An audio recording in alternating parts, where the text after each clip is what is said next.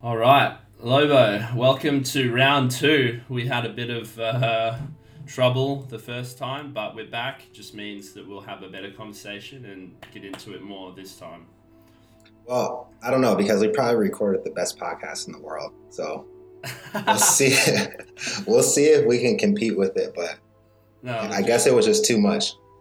Yeah, you got to wonder, is the universe kind of telling us, hey, world's not ready for that information yet? Yeah, I don't think so. We would have broke something. Yeah, that actually I've been thinking about it for a while.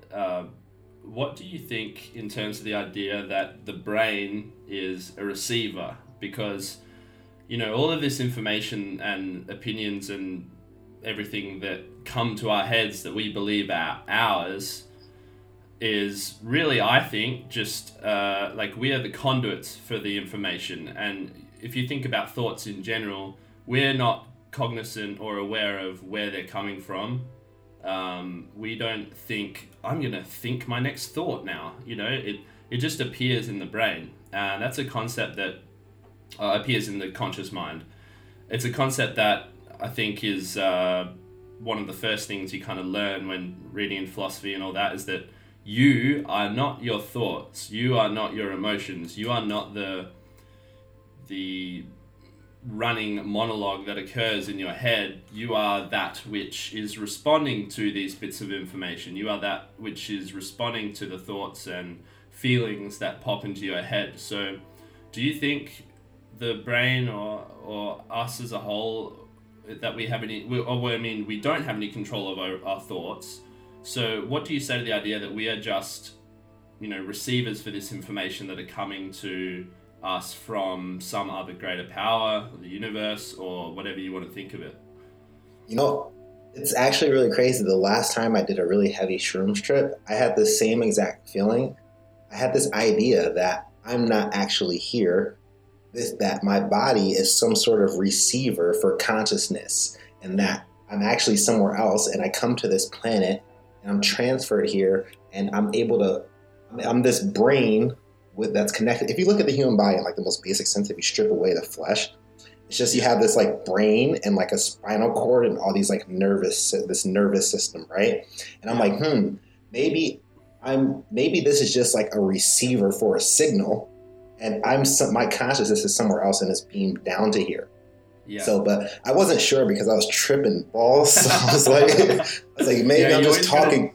You always got to take those realizations with a grain of salt when you come back to reality. Go, hang on, was that actually deep, or was I just fucked up? I was like, maybe I'm just talking crazy, you know? But there definitely is some sort of shared consciousness, right? Like they call it the beaver theory, where it's like a beaver builds a dam the same way in one place as it does across the world. And they've actually proven this, that like human beings tend to come up with the same inventions around the same time. And so there's definitely some sort of shared consciousness going on, because we all seem to advance at the same time. So I would wonder sometimes if, hey, maybe the body is just a receiver, and then our consciousness is sent here to fulfill some sort of mission. You know, yeah. So it depends on what you believe. It really comes down to what you believe, what humanity is, or what happens after you die.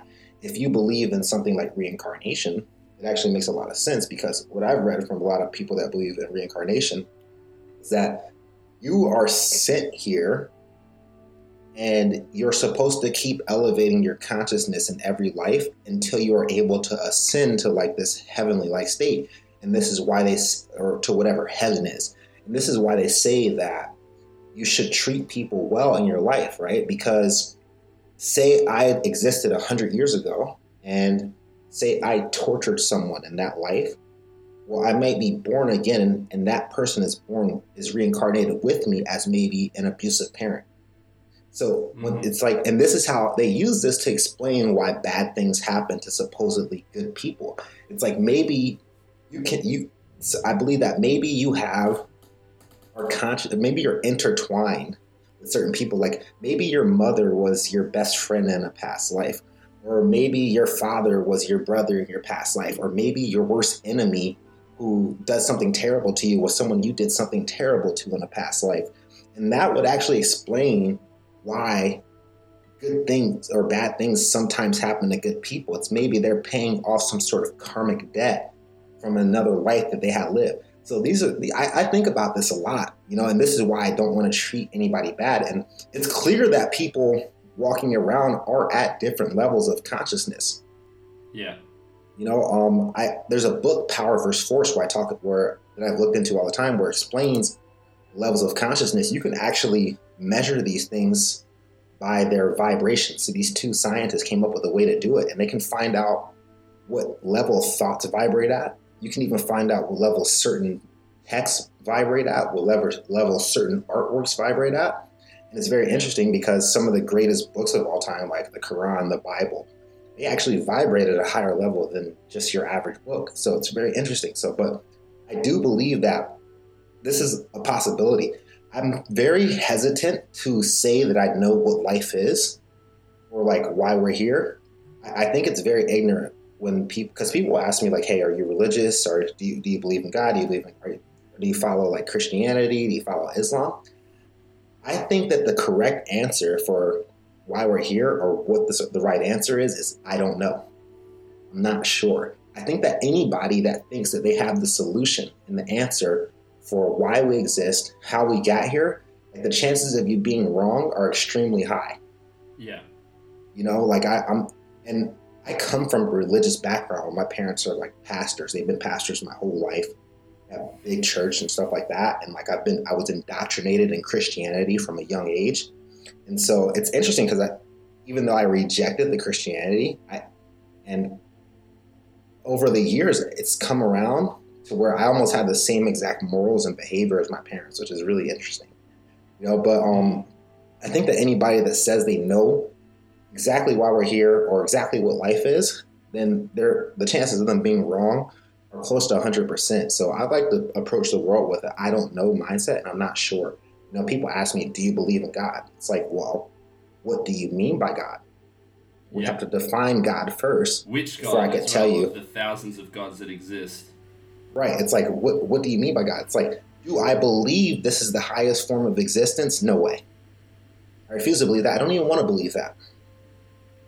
Yeah. I mean, whether or not, like, no one has the concrete answers, because no one that we know of has died and then come back to consciousness with any kind of reliable memory or whatever. If you believe it's like, that's when the distinction of heaven and hell or whatever occurs. But I was actually writing about this today. The idea that heaven and hell are just states of being, mindsets, and almost like a reflection of how you live your life. And this makes sense in terms of the religious teachings, that whether or not you believe in a certain religious structure, there are life lessons or ways you should live your life that are, I think, pretty good to assume are correct, as in only telling the truth, never doing harm to other people, treating people with compassion. They're the constants that you see across all religions. And I think in terms of bringing a state of heaven in your mind, in your waking life, those are the things that you can do. Never taking things personally is another thing. What other people do is not a reflection of you. And you can champion this cause and think that, oh, they must have said that because of me or done that because of me, whereas you don't realize how small a role you play in most other people's lives. They're not thinking of you day to day. They're not paying attention to you. If they are, then it's for a fraction of their entire waking life. So not to take things personally, like people can invite a lot of undue stress and everything into their lives by taking things personally, to create this hell state of mind where you're constantly defending this image that you have, that you want to project to other people about what kind of person you are, or more accurately, the ego is. That none of that is real. None of that construction is actually tangible. It's just this concoction that you have in your head that's a result of wanting to portray a certain image out into the world. So you can really, by doing these things, create a life in your head where it is hell. You're constantly abusing yourself. You're constantly judging yourself for not living up to these other expectations that were given to you by society and how you should or should not act. And just expending that emotional energy means you have no energy left to work on yourself or just appreciate the things that are good in life. So I think there is some sort of quote moral framework that we should adhere to in terms of being good to other people, being good to ourselves, telling the truth and being honest with ourselves to bring a state of heaven, which is just peace of mind and an appreciation for life, rather than constantly being in that negative mindset of hell and, wasting a lot of time and energy because of that. Yeah, right. Like heaven and hell can be physical places on earth because it can be created in your mind. You can live in they're states, right? You can live in these states while you're here. And it's funny because my parents are very strict with how they practice their religion. And I always ask them, I was like, hey, what happens if you live your whole life devoted to this religion, behaving a certain way, and then you die and then heaven's not real?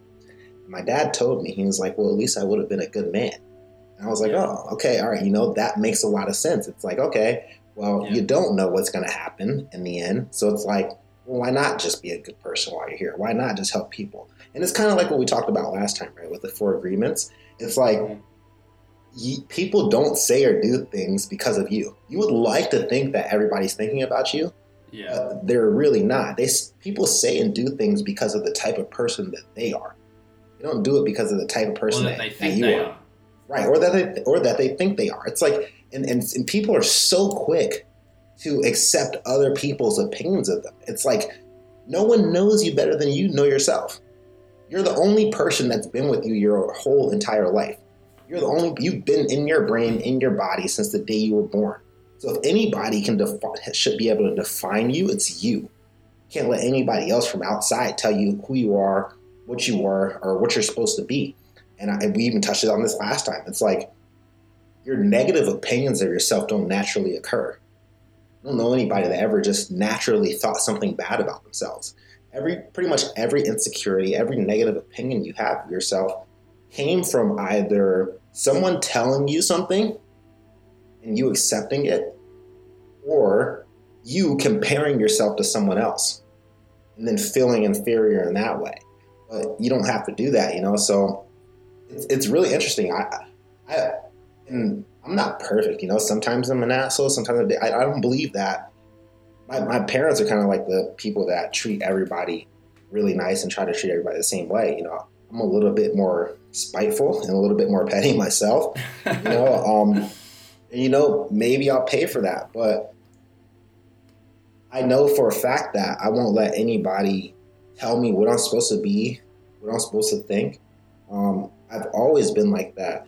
And I tell people all the time, it's like, because people ask me for advice, like, how do you operate? How do you think? Like, well, one thing I do is I don't listen to anybody. I don't let anybody tell me what the right path is. I don't let anybody tell me what I'm supposed to do.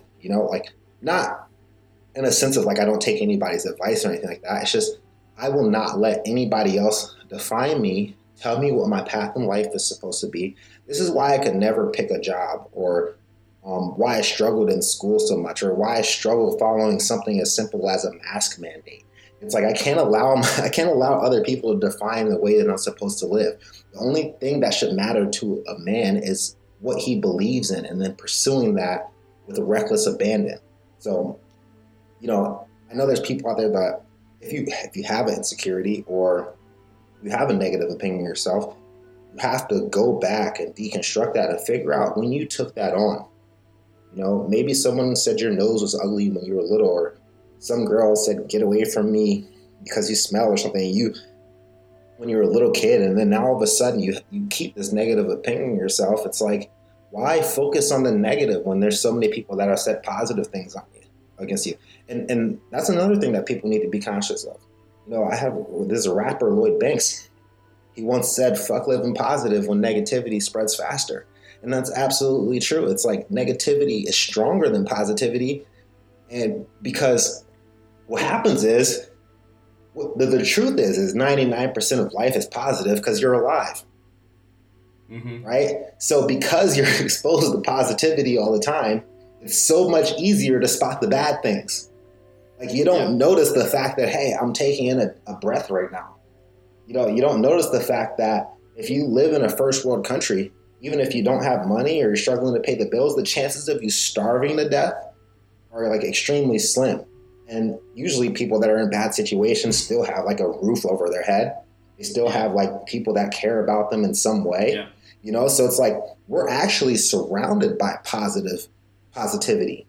Most of life is actually good, which makes the negativity stand out so much more. Yeah, so it's a couple of things there. The negativity one, I think, is a relic of a biological adaptation that we have as humans, is because, yes, you can have positive things in your life and it's great, but the negative things that used to happen if you go back to the hunter-gatherer times or the caveman times is if you rolled your ankle, you were fucked and you couldn't hunt for a few weeks. That was a greater influence in terms of the natural selection, is that you might not be able to eat for the next few weeks. You may not be able to give food or provide to your family. So our brains are calibrated such that we value, in lack of terms for a better word, we value the negativity much more highly in our brains, and it has much more weight, and we have to respond to it much more and avoid negatives and be aware of them more, because back in the day, it meant we didn't survive. Now, like you were saying, in a first world country where our survival is pretty much guaranteed in a way because we have the safety nets available and, avoiding like catastrophe or accidents. Other than that, the chances of us dying are pretty slim if we roll our ankle or can't hunt or whatever, because we have supermarkets and things. So the human mind is calibrated to respond to negativity a lot more, but it's not necessarily like, that's why people focus on it more when you can see the positives in your life and everything else. It's just a biological adaptation that we have to be aware of. We are but we are monkeys that have been given this higher level of consciousness and awareness, but we still have all of the trappings of a biological organism that reacts on instinct and fight or flight and all of these things that animals do, and we tend to ascribe like greater meaning to those impulses than we probably should on the whole. Yeah, and that reminds me, I don't believe in pure positivity. I actually think that pessimism is quite functional. You need it. But the thing is pessimism has a negative connotation to it, but it's like, you use it every day to survive. Like, do you look both ways when you cross the street? That's pessimism. Do you put your seatbelt on when you're driving? That's pessimism. Like, people don't understand that. It's like, that's why I say you should think with pessimism, but act with positivity. That's what they mean by prepare for the worst, but hope for the best. You have to be conscious that life is very real and bad things can happen to you. Yeah. It shouldn't stop you from proceeding to do things confidently. Right? So it's like, we're in this world where it's like either people are extremely negative about everything or they get overly positive everything. You can't positive think your way out of every situation, right? Like, I've never seen someone positively think, like manifest $1 million right in front of them. Like, you have to work for those things. You have to know what the drawbacks of everything are. And then you have to be like, okay, this can happen, this can go bad, but if I proceed with the right attitude and I proceed with the right confidence, things can go good as well. So it's actually, you need both. And I think the problem is people they read a book like The Secret, right? And then they're like, oh my God, positive thinking is the answer to everything. And it's like, no, it's like, you need a balance. You need to have both perspectives. You need to know that life can be very, very hard, and and actually the crazy thing is, if you live life in a hard way, life becomes very easy. If you live life in an easy way where you don't really try and you don't give it your all, life can become very difficult.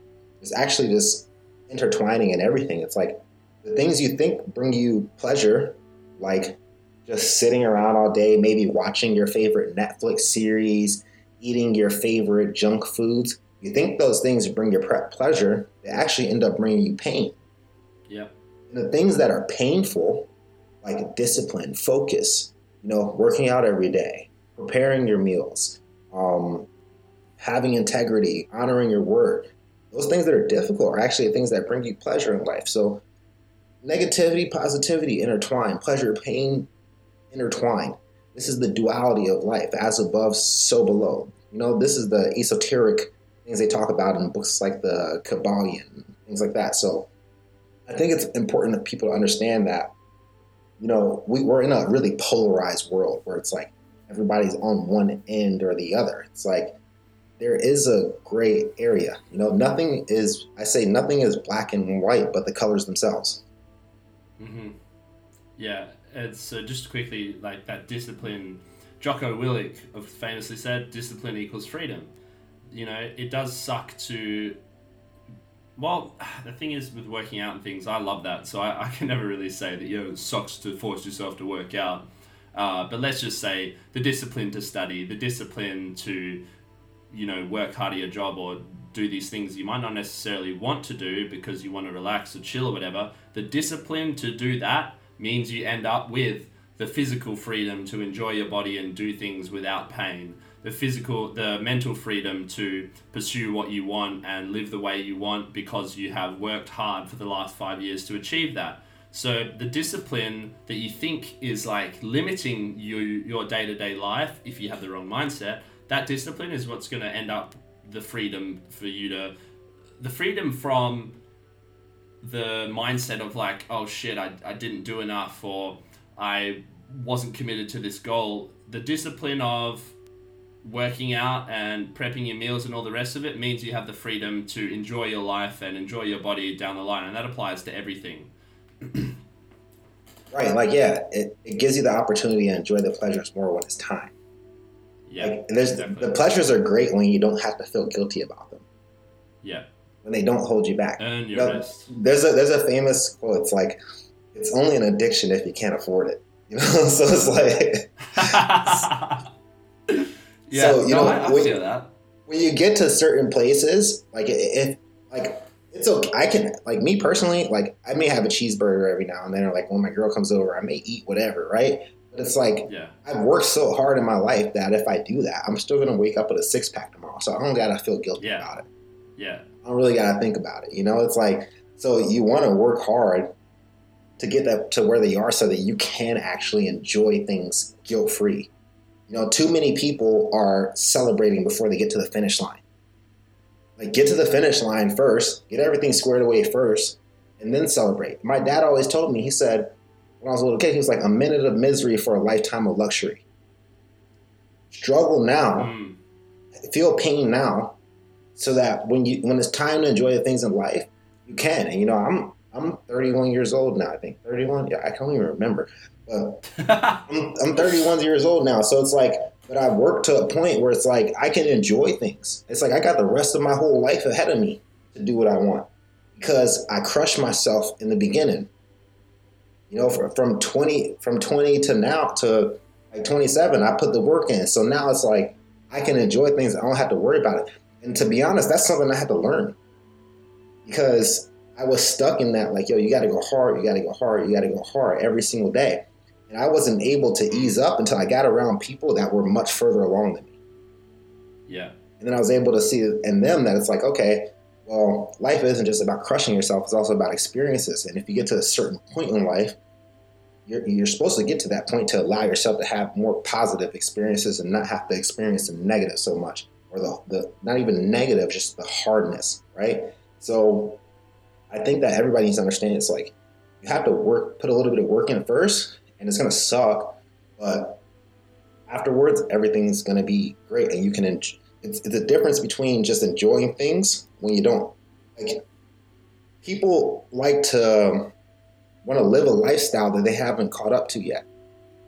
It's like, if you're not at that level yet, don't live like that. Wait till you get to that level and live like that, and it's going to be much more enjoyable. Because if you live like that now, what's happening is you're out of alignment, and your subconscious knows that you're not really supposed to be doing these things yet. And so you're going to feel guilty about it, right? But when you know that you work for it and you're there and it doesn't hurt you and it doesn't actually hold you back because you've already done so much, then you actually really get to enjoy those things. So That's something I think about. Yeah, I would just say another thing is that with the whole like hustle grind mentality, when you are putting in the work, you know, that's just, let's say that's a significant part of your life that you say, okay, I'm going to grind now. You could get hit by a bus 5 years down the track, and all you've done is grind, hustle hard, you know, pushed away your relationships and everything else. And I think there's a balance there that some people don't see, in that you can work hard within the day and progress yourself as long as you're committing on a daily basis to the things that you need to progress, and also still live within that constraint. You know, it doesn't have to be, if I'm not working hard for 20 years down the line, then I'm not worthy or I'm not doing it right. I think that you can allow yourself to enjoy and to relax sometimes, if within that period of the day you have done some work and you have, you know, done some study or whatever else that it is. Because I think if you commit 100%, you know, it's the duality. If you're always in the mode of struggle, grind, everything, then it can lead to, you know, maybe you have high cortisol for your whole life, so you're not recovering properly.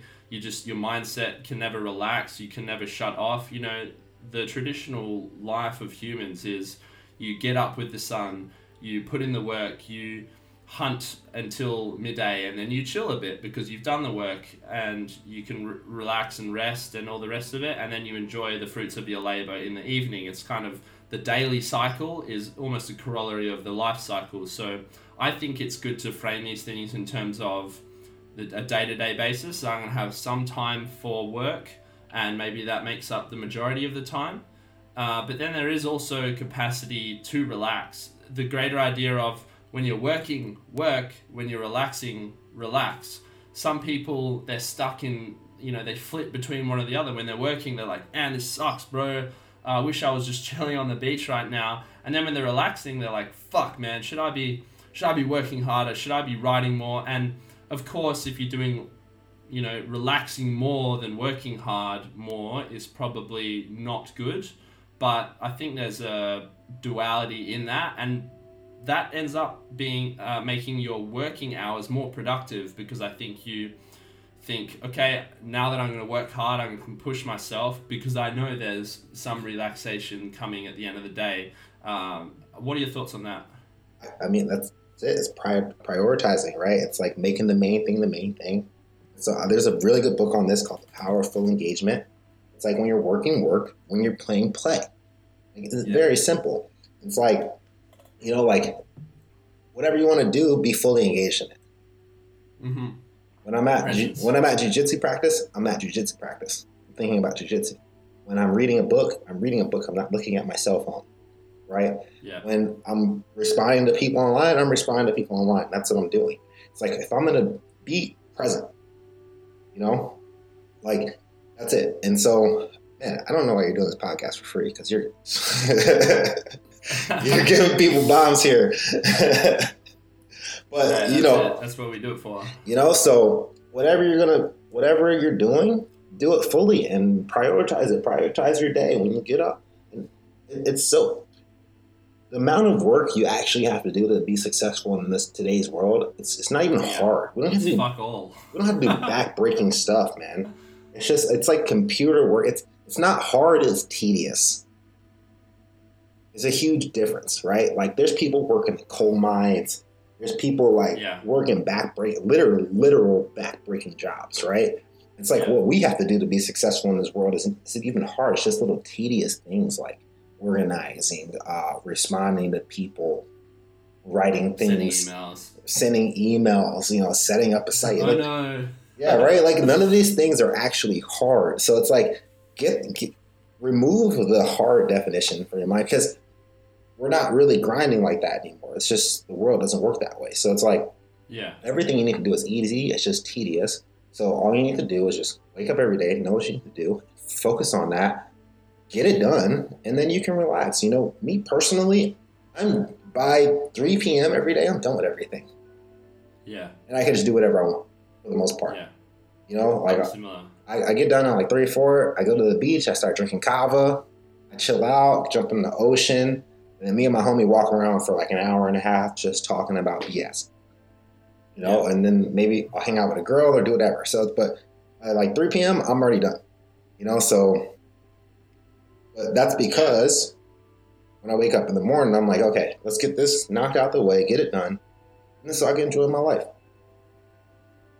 Yeah, I think that even 3 to 5 hours of work a day on what you want to progress in is enough. And obviously that takes a while of maybe you're working a regular full-time job that you're just collecting the check.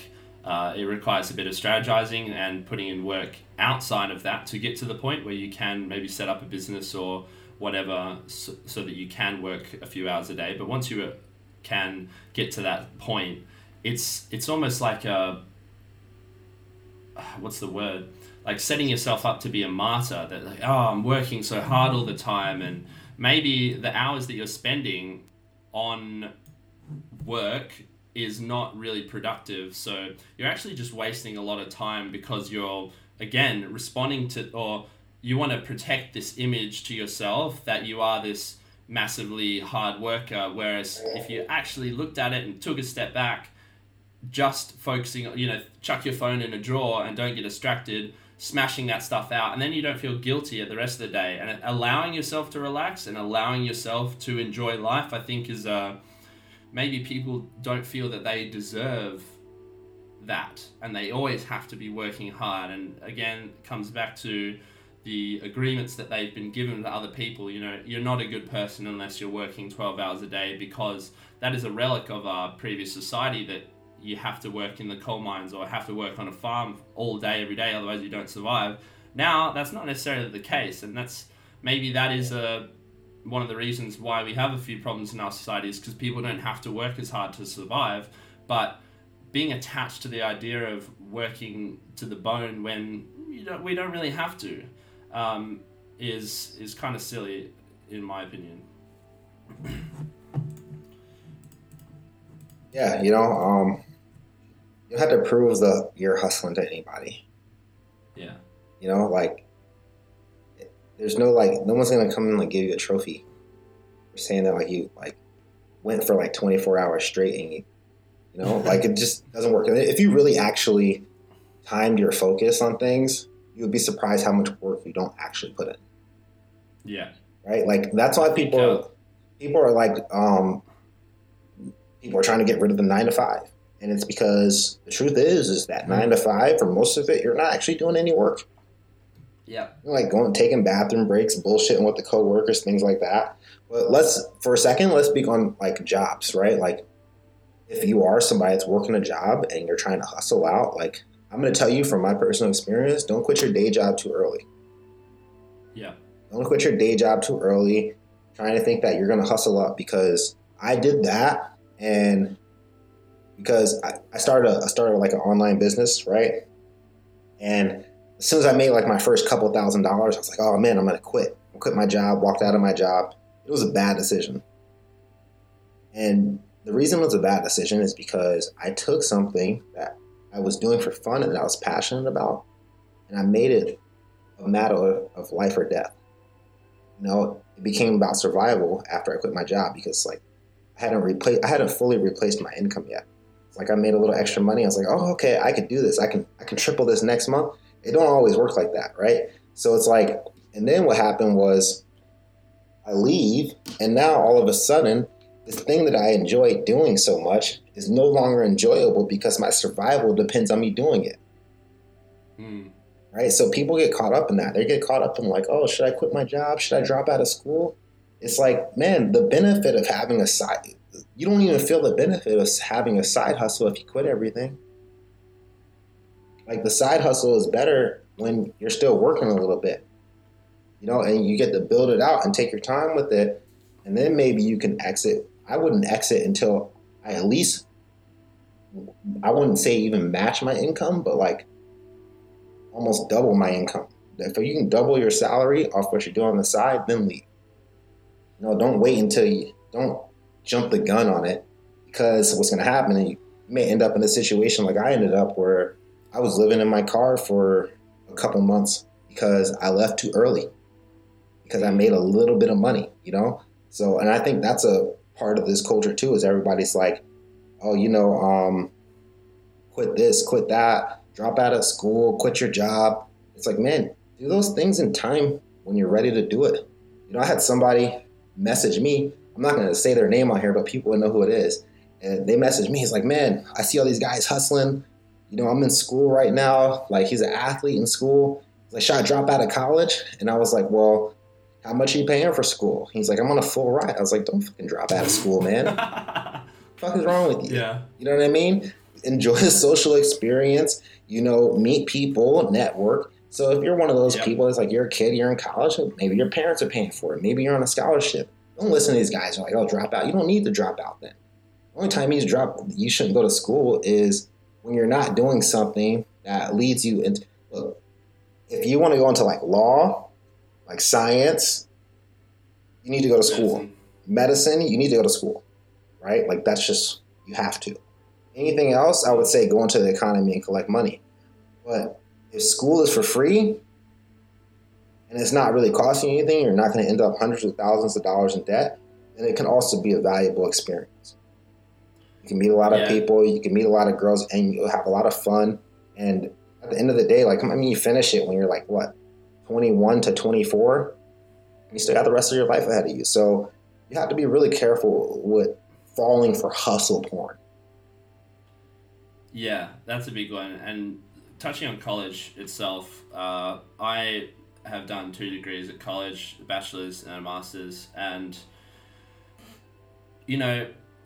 whether or not what I learned was like explicitly applicable to what I'm doing now is probably not true. But who knows whether I would have ended up where I am if I hadn't gone through that.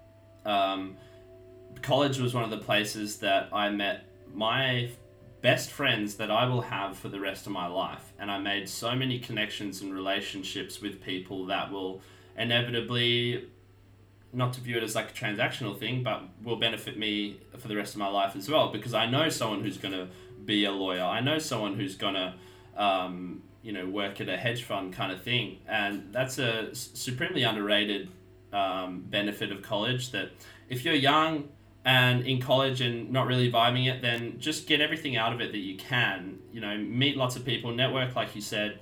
It is also a part of your life where you have relatively few responsibilities and some of the most free time you'll ever have because you're not working full time yet. So enjoy that. Don't necessarily wish away a supremely beneficial and enjoyable part of your life because you read online that it's worthless for these people, that maybe they didn't have a successful college time and they didn't experience all that it has to offer. My advice would just be, if you're in college, get good marks. That's the very first thing. No matter what you're studying, if you come out of it with a high distinction average, you're showing an employer that you can commit to something, study hard, and that at least you're at a base level intelligent, and the higher the marks are, the more that communicates it.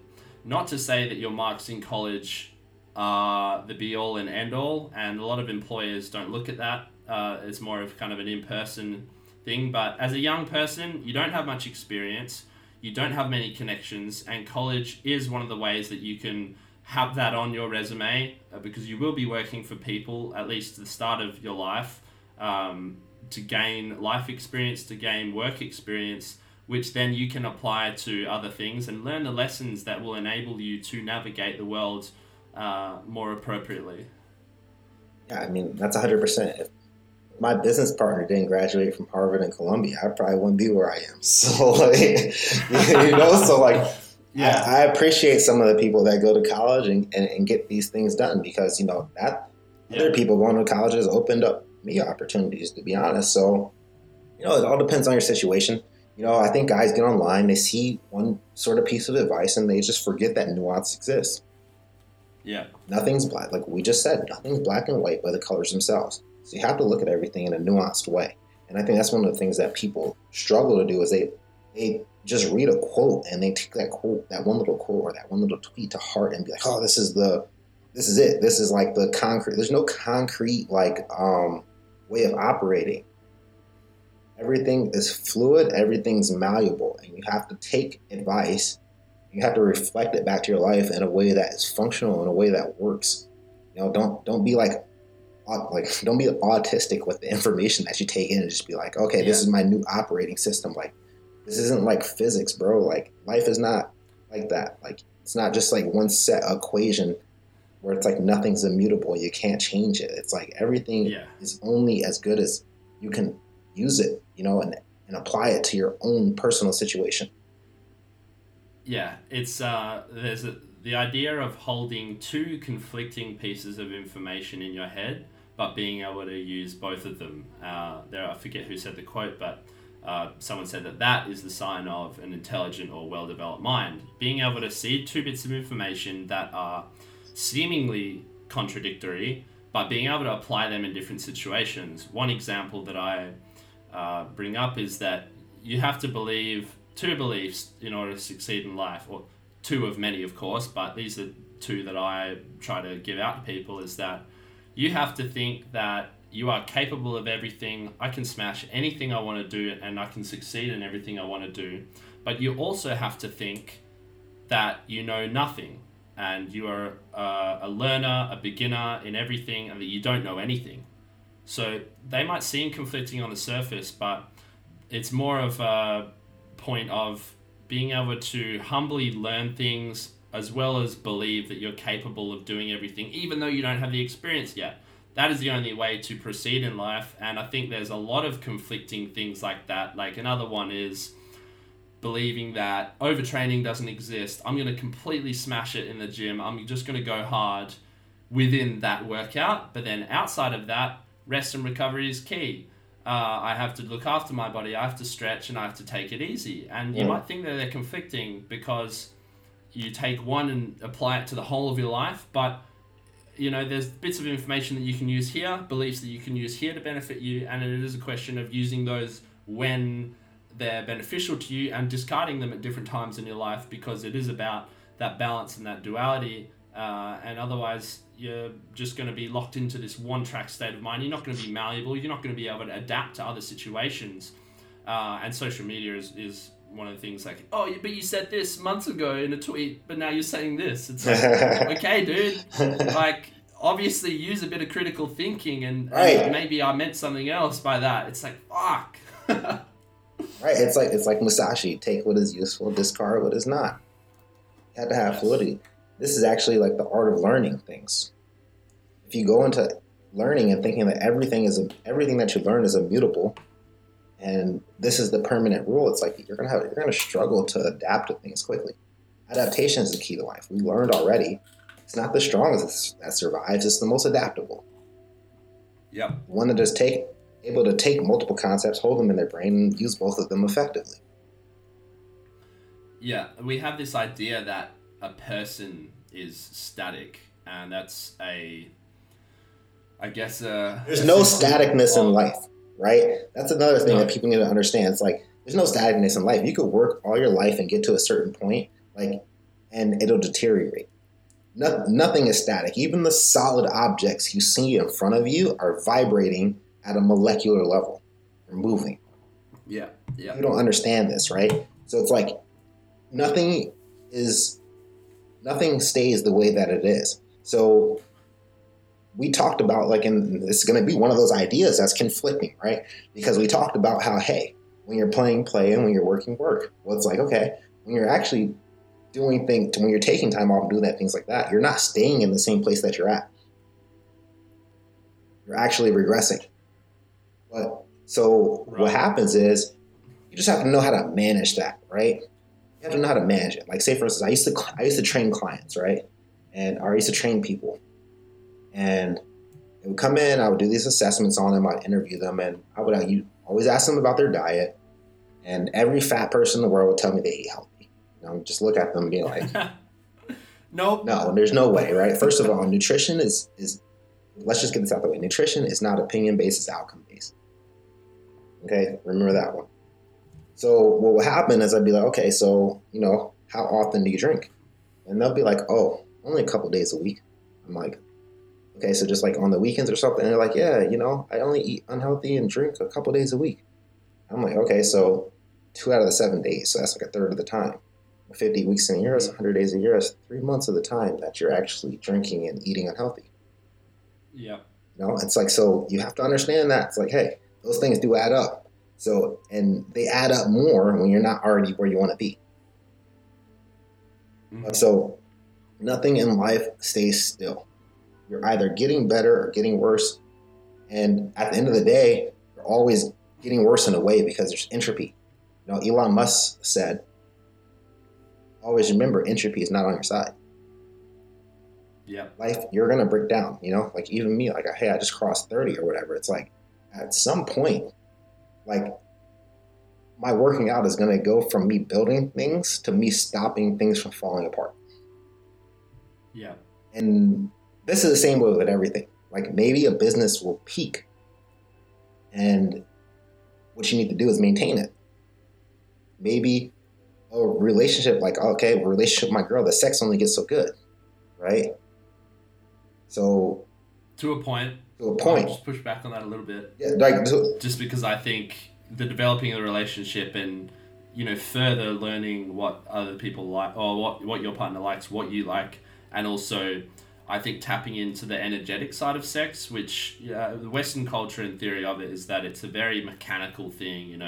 If you do this in the right direction, then you're gonna make her come or whatever. And I think that's maybe limiting in a sense, as I've kind of delved into more Tao philosophy and things like that. Anyhow, this is a small counterpoint, but go on. hey, I 100% agree with you actually. So I agree with you, but like,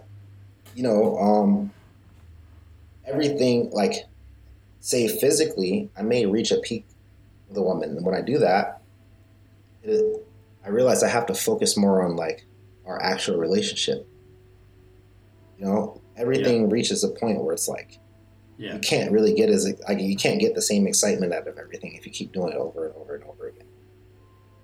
Right? yeah. Everything has a limit. You have to find new things to be excited about in life. Same thing with working out. Like I actually don't like working out. I'm a little bit opposite of you, where it's like I've been in strength programs and training programs since I was 13 years old, going hard. Mm-hmm. So like working out for me is more of a chore. But to mitigate that, I have to find things to be excited about. Like it's okay. Now I'm looking at it like how does my workouts translate to me being a martial artist? Or before it was Mm-hmm. like how does my workout translate to my strength? How does my workouts translate to my athleticism? How does my workouts translate to my aesthetics? Right? Like I change it so that I can keep getting something out of it.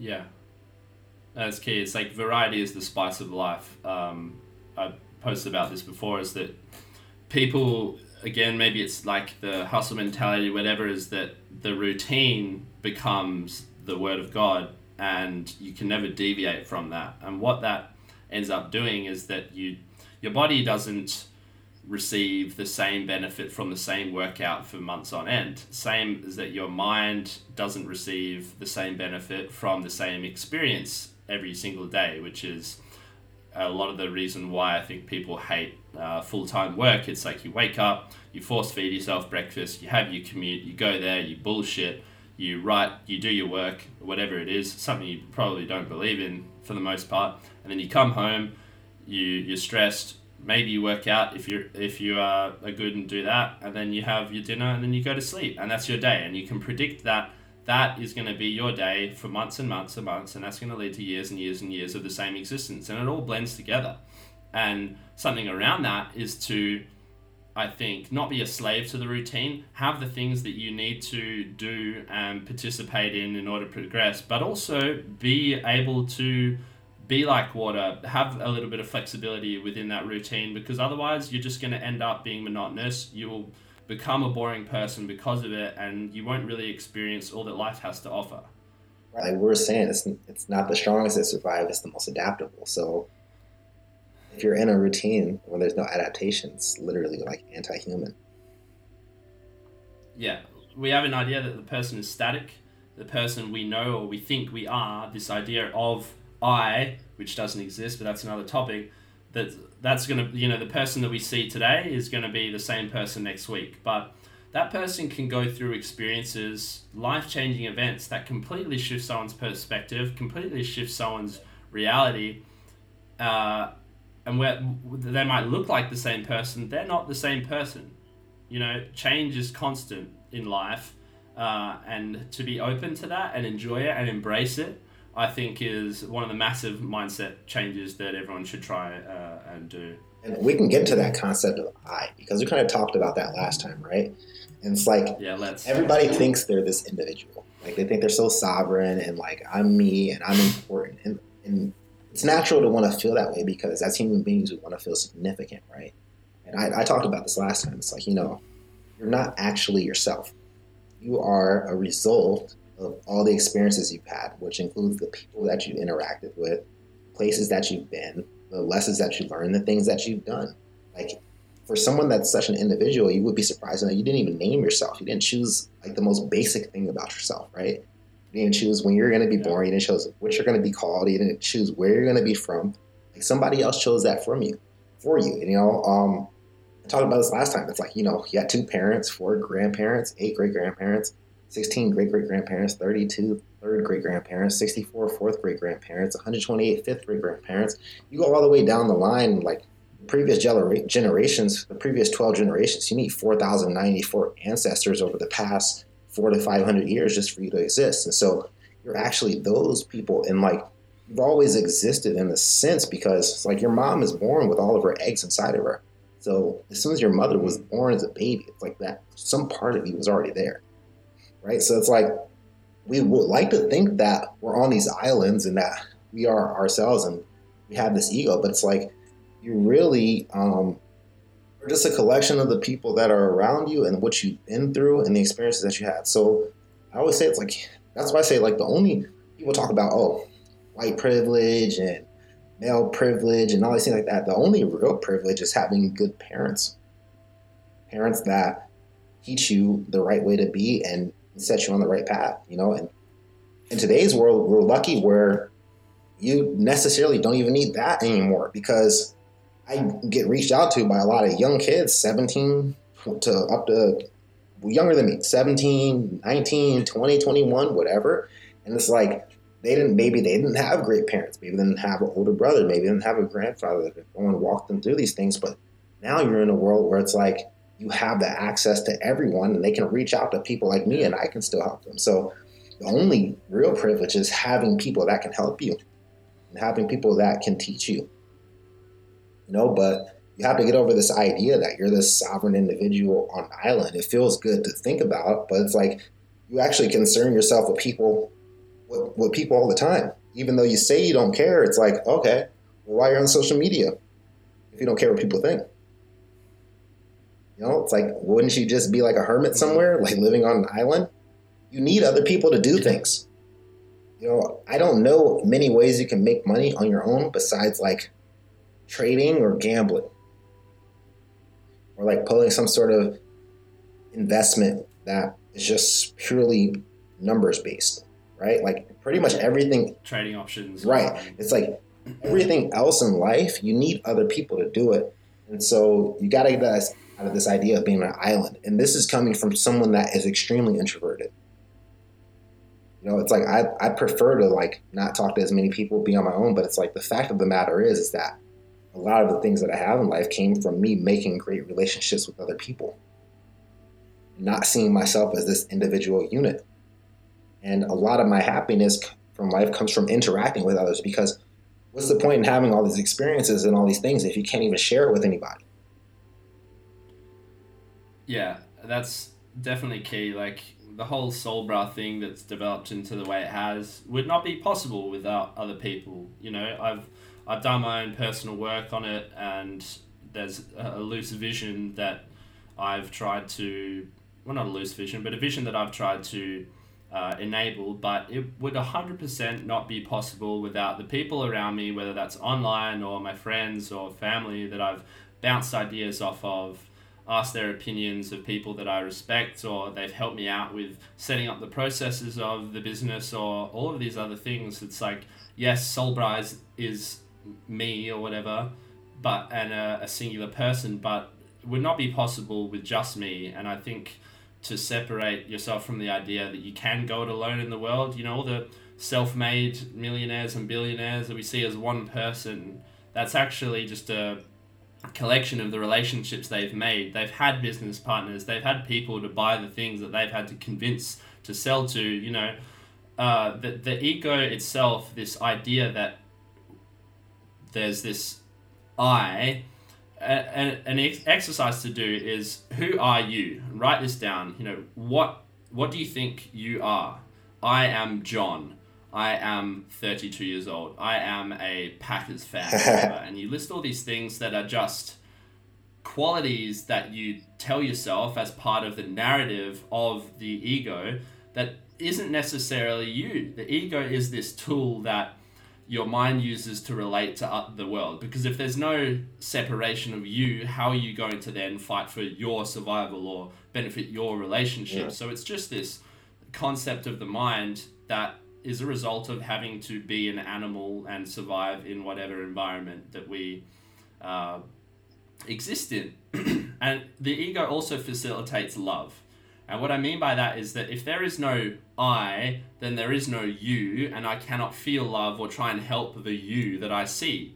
So the ego is not necessarily the worst thing in the world. It's just a concept you have to be aware of, that it's not necessarily what it purports to be, and to use it for the benefit, you know, because if there is no I, then there is nothing really to strive for. So just to be aware that this egoic thing is a collection of the memories and the stories that you tell yourself based on the events that you've lived and the relationships you've had, not necessarily this concrete thing of me that you then have to defend if someone says something that offends that ego. Is that, no, I'm the Packers fan, therefore I have to get angry if someone, you know, rips on the Packers. And then you have, you know, that's probably 90% of the fights that happen in sports bars and things. It's like, oh no, you feel like you have to defend this image, where that's not real. None of that is real. I mean, that's what happens with most of the issues today, is that people tie their identity into their beliefs, right? So if you criticize their beliefs, they feel like you're criticizing them as a person. Yeah. Which is like, I follow the narrative that I don't ascribe myself to many beliefs because I'm willing to die for what I believe in, and my beliefs might change. So I don't want to die shorthanded for something that I may not believe for the rest of my life, you know? And so one thing that'll get you out of your ego is getting yourself taken care of. Once you get to a certain point in life, you realize that your life, like once your needs are taken care of, you've got your house, you've got your money, you got your girls, you got whatever it is that you desire, right? You realize it's like, man, like there's nothing else to do in life but interact with other people, right? And so it's like I'm kind of at that point now where it's like I realize that, like, okay, I've helped myself out. So it's like and I believe truly, as a man, your work is not ever done until everybody that you care about is living in a comparable way to you. Not necessarily but like, you know, like your family, like, all right, like how are you going to say that you're successful and you made it when you have people that you love that are still working for a retirement check? You know, to be a man is to be a leader. That's just the way I've always looked at it. My work is never done until I can get everybody in my family free and then and start helping my close friends. That's when my work is going to be done. Yeah. When all those people are independent of the system. Until then, I have work to do. You know, and you have to understand the level of impact that you can actually have. We talked about this before, but it's like I learned through like Twitter. It's like, man, the impact you can have on people is a lot more powerful than you think. Don't underestimate it. Like, I got myself taken care of, but now I'm helping young men, right? And it's like, you have to understand, that young man is adopting my mindset. That young man is going to go have a family one day. He's going to spread my mindset to his family. It's like through something as simple as just tweeting to people, you can have multi-generational impact. Because again, like I said, we're not these individuals. We're a collection of everybody that we interact with and all of our experiences. So when you learn to respect that, you can have a lot more real world impact. And so that's something that I'm fully embracing at this moment in time. It's like I want to help as many people as possible. I want people to, I don't care if people steal my tweets. I want people to steal it. I want you to steal my ideas, spread them as far as you can. That's great for me because I think the world will be better if more people were thinking like me. So good. Tell that other person. He's going to have kids. He's going to tell his kids. Those people may have kids one day. This is how you create multi-generational impact. This is how you actually create worldwide change. So never underestimate that. Never underestimate the power of just like one simple human connection. Exactly. And I get messages like that. Hey, Sobra, been following your stuff for a few months now, and I just want to say that, I've got my sleep in check. I'm not cheating on my diet, and I feel a million times better because of it. I've told my friends about your page kind of thing, and it's that same networking effect of if I can spread ideas that are benefiting other people and acting to lift the miasma of bullshit that most people spend 99% of their waking day on, then I'm doing my job. Whatever my job is, whatever my role is in that, being that conduit of information for Solbra. There is no Solbra. It's just these ideas that are coming to me from somewhere. I don't fucking know. But I feel that there is some sort of, or there is an impact of me sharing that, and that's all you can ask for at the end of the day. With social media, I think that's the best use of it. If you're on social media and you're just consuming shit meme videos and, sports fucking pages and all the rest of it, then that is a waste of your time. Full stop. But if you're on social media looking to absorb the knowledge from a global network of people that you choose as your kind of role models, whatever you're interested in, whatever you want to achieve in, take the advice of people that have achieved what you want to achieve and learn from them. The all of the information that we have available to us now is greater than any of the greatest libraries that have ever existed in human history. So you'd be a fool to discount the biographies of the great leaders and great warriors of our times, because they have lived experience that they've then condensed into a book that you can learn from. If you don't have the role models within your life and the good parents to teach you these things, go out, absorb information. Most of the stuff that has led to my mindset and everything, I've read in a book. The great Roman emperors, Marcus Aurelius, all those people that have lived life at for all measures, like greater magnitude than we really have the capacity to, even though that's limiting in a way. But, we're not Roman emperors. We don't have all these responsibilities, so we're not going to experience the same things. But you can apply those lessons that are available at your fingertips to your life, as long as you don't just get saturated in the cycle of just consuming information and never applying it, because that's also another rabbit hole you can fall down into. But I think the use of social media for that is great. Making networking opportunities, like for instance, I'm going to be coming out with a supplement soon, and that wouldn't have happened if it was just me. It's a relationship that I've built with someone on Twitter, and now we can do this thing together. And that wouldn't happen without social media, and Solbra wouldn't have happened without social media.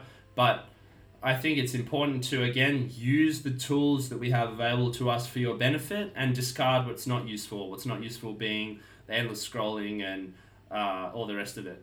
Call it making war with a multitude of counselors. So like me personally, like what I do is I study the greats. I study Roosevelt, Musashi, Genghis, Seneca, all these guys, right? And when I need to get answers from something, like I sit around in my mind and I politic with them. And I kind of do like, what would Jesus do with all of these people?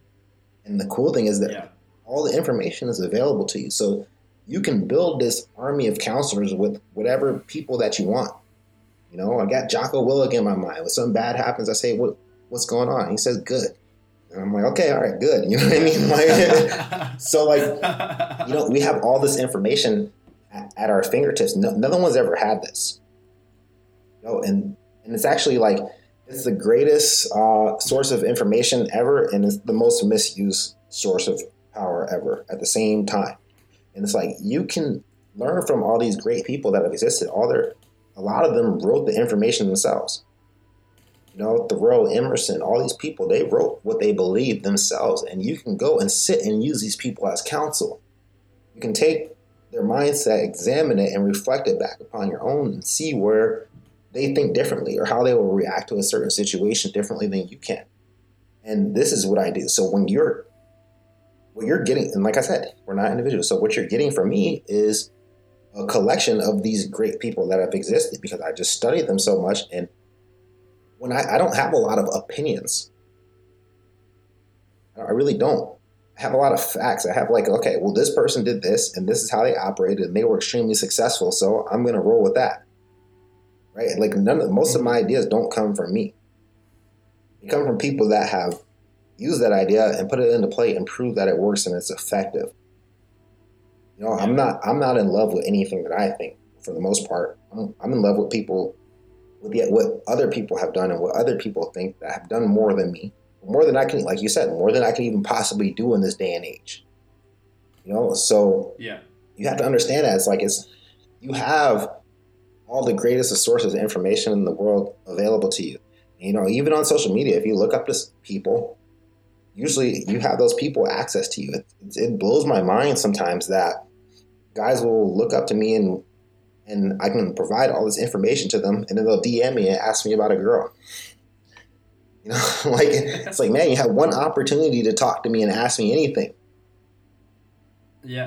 So it's like you got to get your priorities straight and know what you want. There's big people out there with big ideas, big minds, and you can use that to your advantage.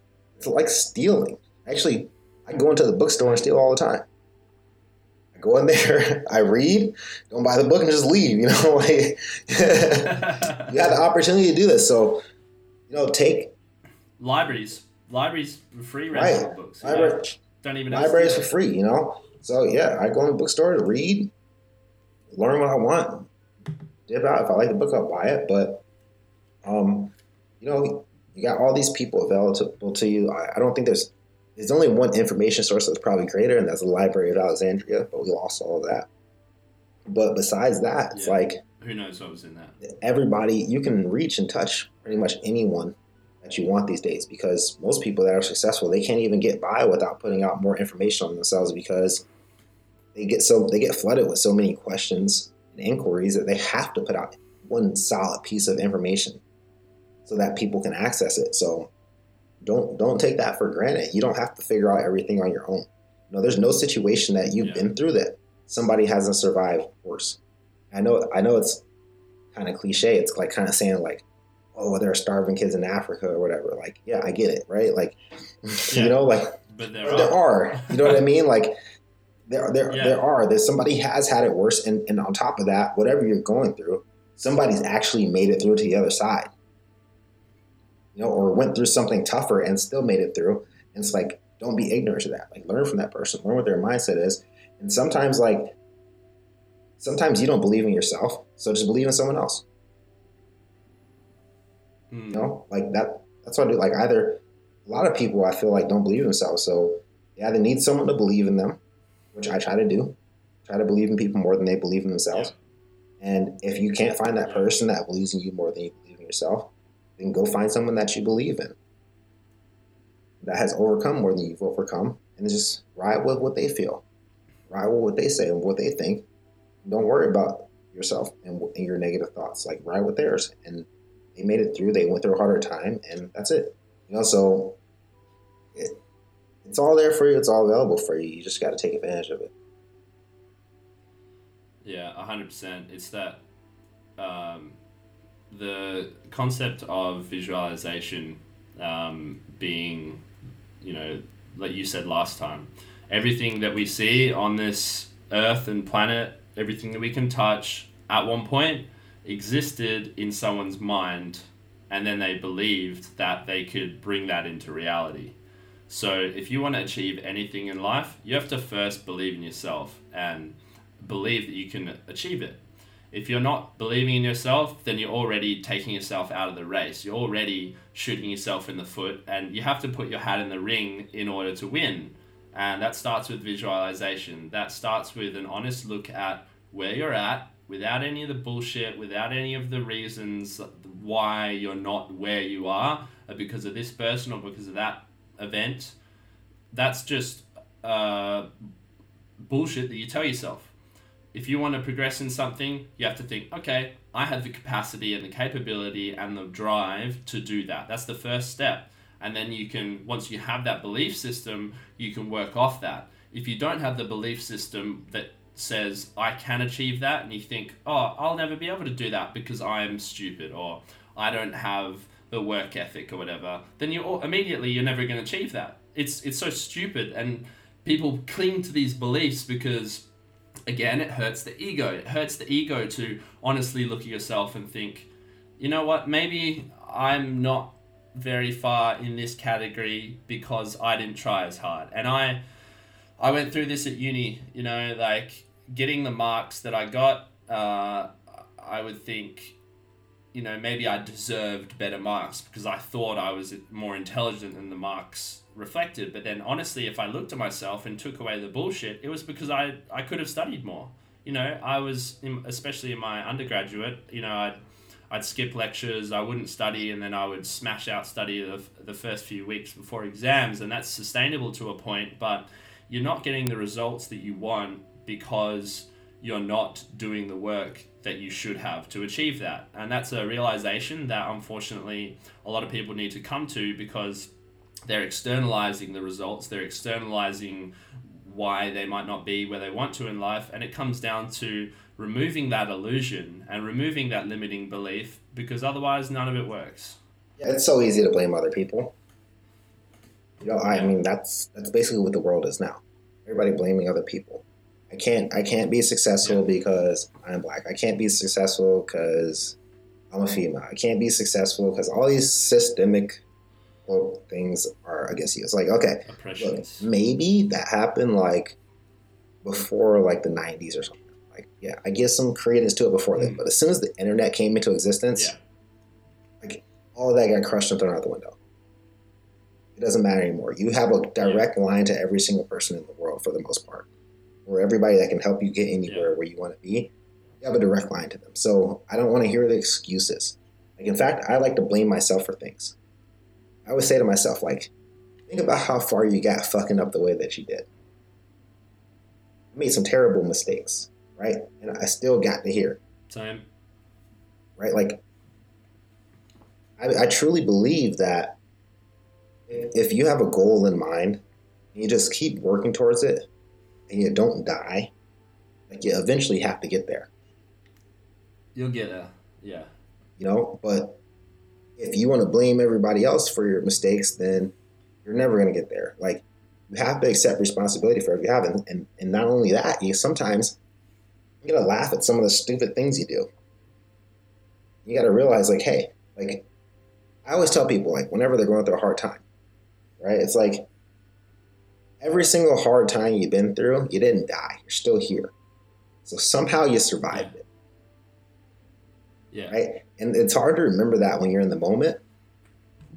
But I make sure that I remind people that. It's like, man, everything you went through, everything you didn't think you were going to make it out of, every situation that felt terrible, every situation that made you nervous or feel embarrassed or whatever it is, at the end of the day, it didn't end you. You're still here, which means you're still in the fight. And so if you're still in the fight, you can still win. And the only loss is not trying and not being alive. That's it. Yeah, exactly. There's the saying, "This too shall pass," and it's probably an ancient saying, but it's the idea that whatever you're going through day to day, it seems so important and so massive, but everything that has been like that in your head, you wake up the next day, it doesn't seem as bad. Time passes, the pain kind of falls away, and you live through it and you learn through it. You either win or you learn. There is no losing. There is no failure, really. Like, there's an expectation or goal that you had, and maybe you didn't achieve it this time. But it's not the end of the world. There's the issue, or there's the idea that you can, why didn't I not achieve what I wanted to do? Why did it not work out the way I wanted to? And I think that's an issue with having expectations on your life as well, which you should avoid, because when you have expectations, if something doesn't fall in line according to those expectations, you experience cognitive dissonance and thus emotional stress and turmoil. It can be as simple as you've set up a birthday party for the weekend and the weather's going to be good according to the weather apps or whatever, and then on the day of your birthday it's pissing down with rain, and you go, fuck, it's just so annoying that it's rain's ruined my perfect day, blah blah blah, and you can spend hours with theorizing why it should have worked out this other way. But if you just had the goal of, okay, I'm having my birthday party on Saturday, whatever happens is going to be, whatever happens will happen, and I'm going to enjoy it regardless. And maybe you have a bit of fun and you play a bit of football in the rain with your mates. It's making the best of every situation. And when you have expectations as to how your life should proceed, you're just inviting kind of dissonance and thus emotional stress into your life and your mind. And taking away those expectations in your head is key to achieving a more positive mindset, or just peace of mind.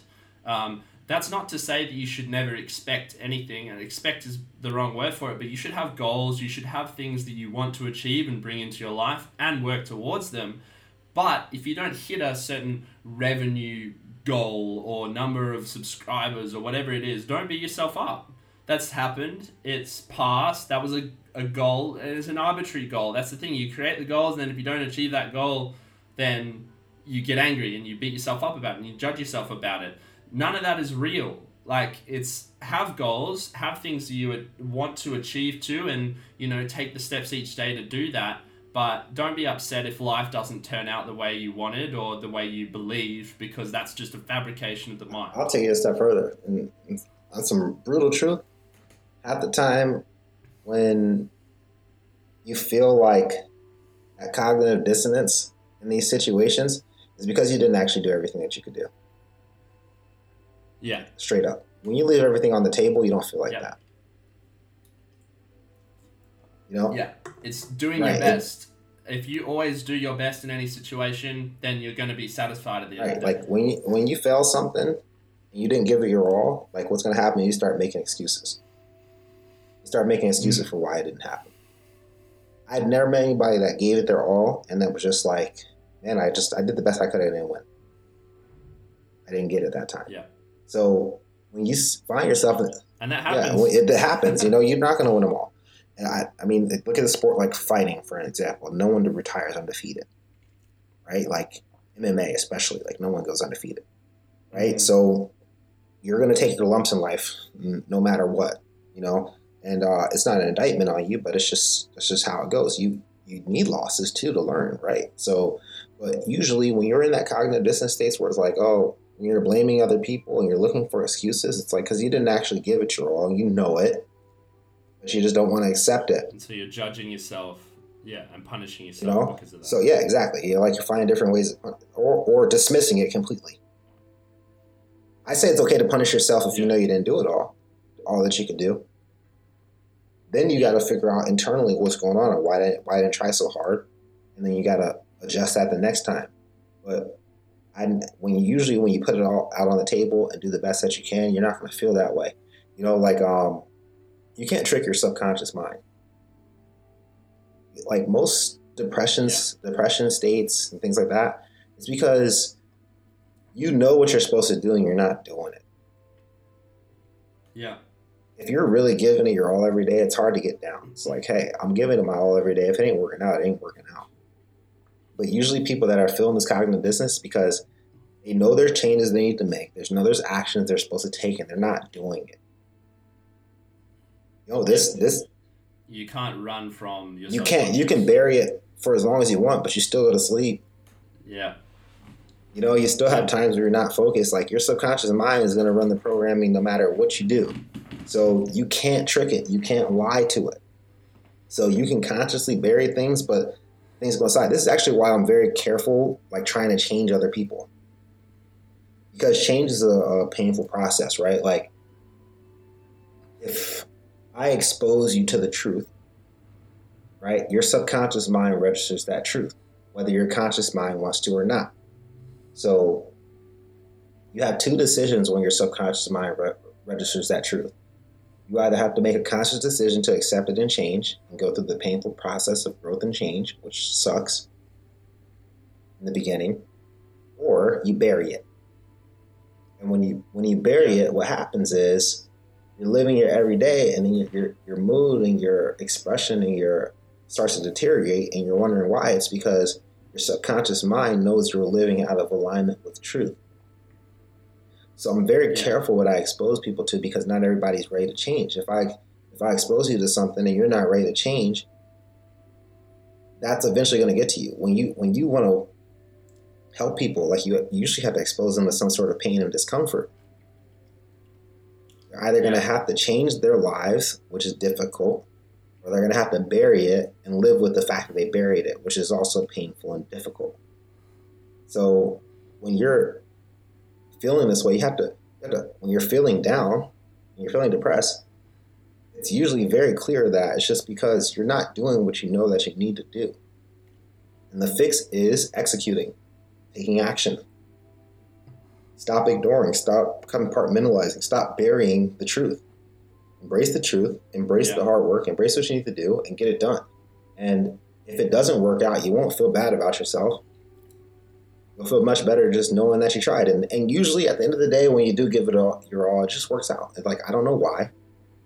Maybe it's like that universal law of attraction thing that they talk about in The Secret or whatever. Yeah. Right? But like, for some reason, when you do the things that you're supposed to do, you put yourself in the positions you're supposed to be in, you talk to the people that you're supposed to talk to, like, it just works.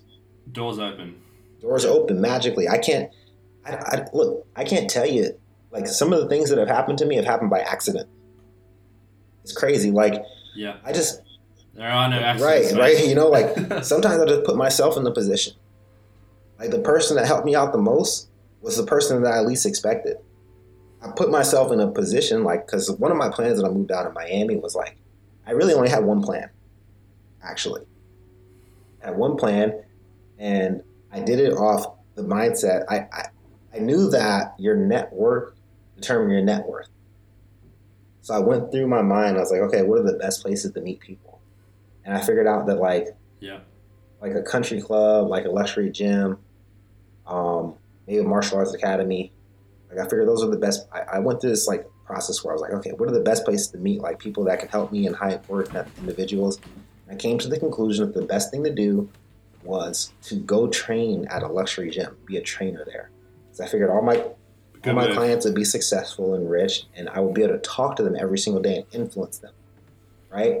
And so I had all these clients that were like multi-billionaires running all these huge companies. I'm like, oh my God, this is it. This is the person that's going to help me. Like, I'm out. I made it, right? And I thought that, and that's not how it worked. Like, what really happened was one day I was sitting in the middle of an assessment room in the gym at like 10 p.m. And some random guy walks in that I didn't really want to talk to. I was on the computer looking at stuff, and he was like, hey, I need somebody to help me train. He's like, and we're going to be best friends, and I'm going to make you a lot of money. I was like, yeah, whatever, guy, because I have all these clients that are like way more successful than you, way more famous than you. Like, you don't know what the fuck you're talking about or who you're talking to, right?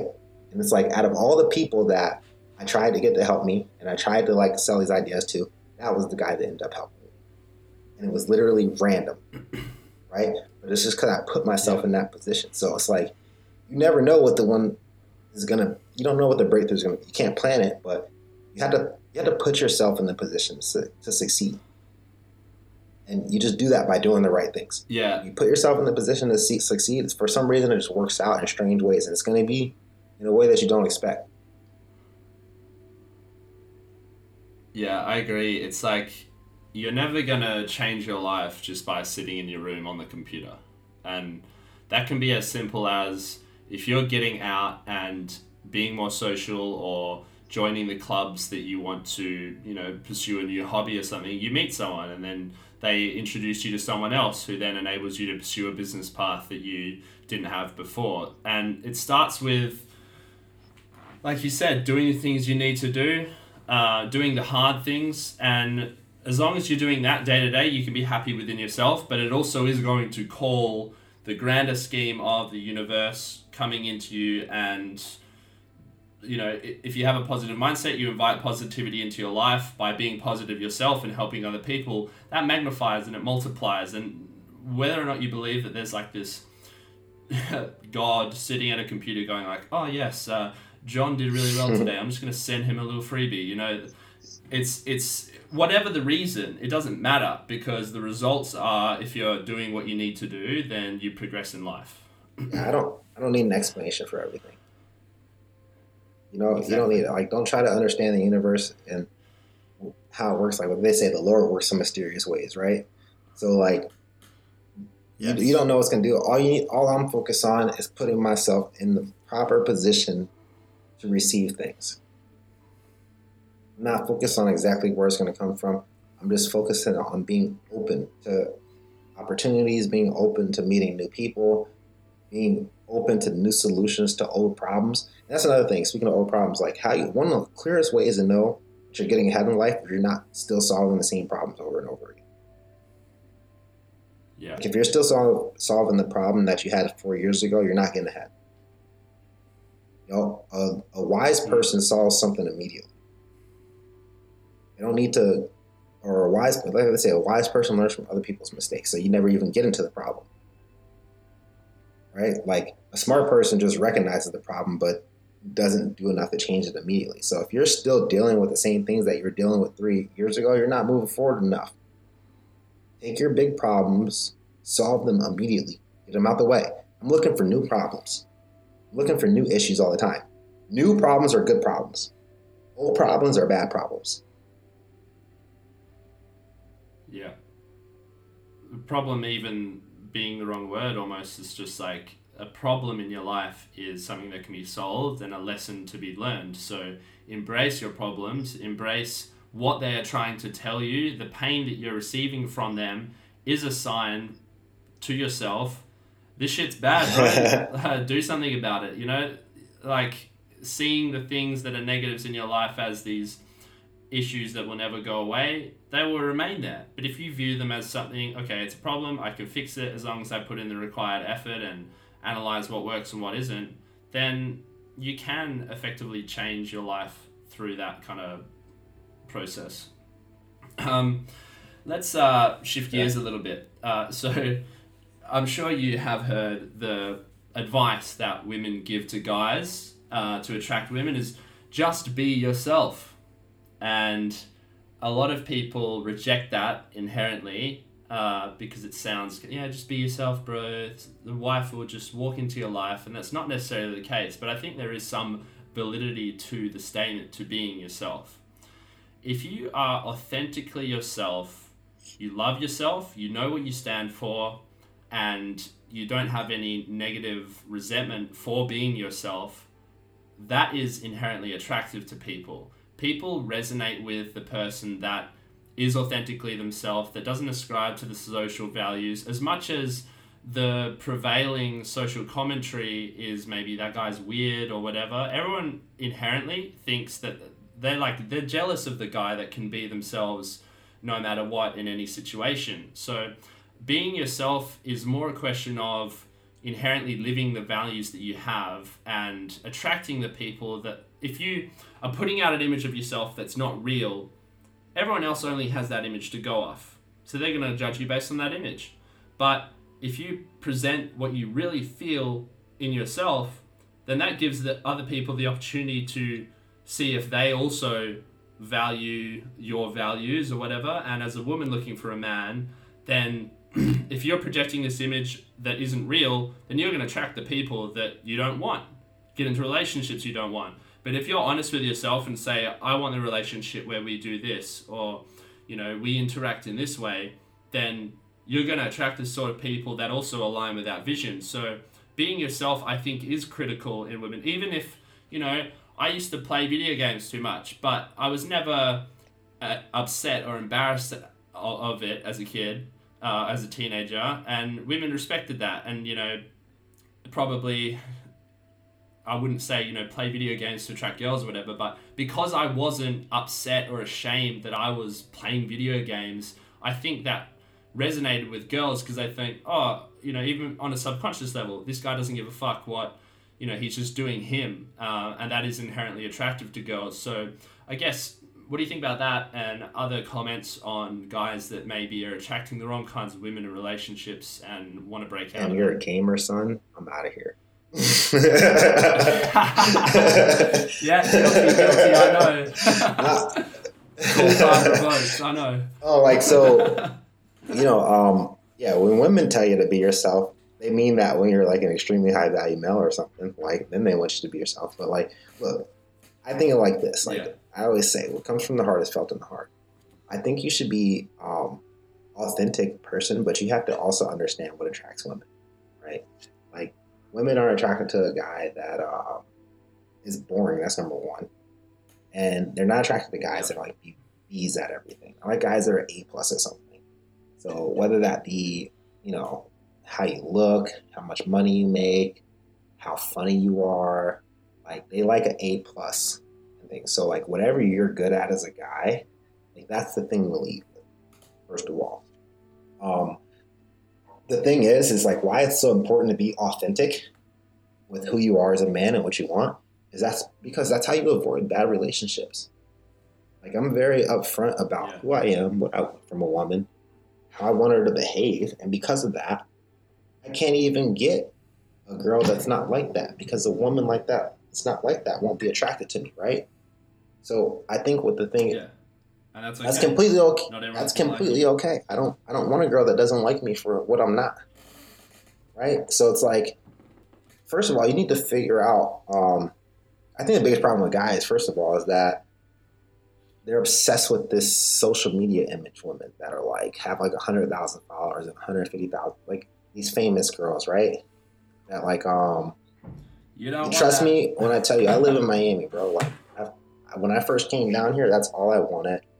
And I got those girls, and it's not what you want. I promise you, if you're on this side and you're listening to me talk, like, I promise you, those aren't the type of girls that you want. They don't have a lot of depth. They're not as attractive as you think they are.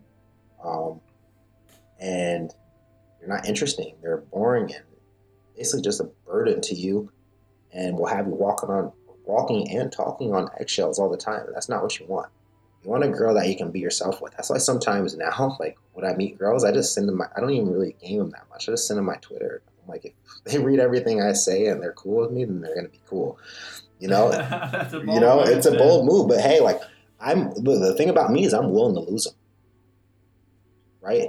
I'm willing to lose them. And that's one thing I show every female. I was like, hey, I'm willing to walk away. It's basically negotiating. Right? The way to be a good negotiator is being willing to walk away from any deal. I'm willing to walk away from any female because the woman doesn't define my life. I know for a fact that any girl I date's life's going to get better by dating me. Right? Like, I'm taller than her. I'm smarter than her. I'm more interesting than her, and I usually have more fun than her. So her quality of life is going to improve by being around me. I always say that my relationship with women is that of a mentor that happens to have sex with them. That's pretty much how it works. You know, I treat them like teenagers that need to learn things, and I teach them things and show them the things about the world, and I also swoop them. So for me, I don't see the point in changing who I am for a female, because we kind of talked about this last time, but it's like, men are inherently expected to provide and protect. Now, the definitions of those words have changed in the modern world, right? Like, provide now isn't necessarily you taking care of her and paying for everything, even though some guys do that. And when I'm with females, like, I definitely pay for their dates. I pay for the things that we do because I'm a high value man and I have the money to do it. And if you can't, that's another thing. If you can't afford to like be going on like $100 dates and stuff like that, or not necessarily that the date has to be $100, but that, like, that you may actually have to spend some money, like, you should be cutting down on your dating a little bit and stacking your money, right? Because well, you want to be able to facilitate fun. That's a much better way of saying it. You want to be able to facilitate fun. So if you can't afford facilitating fun, like, you need to actually go and focus on just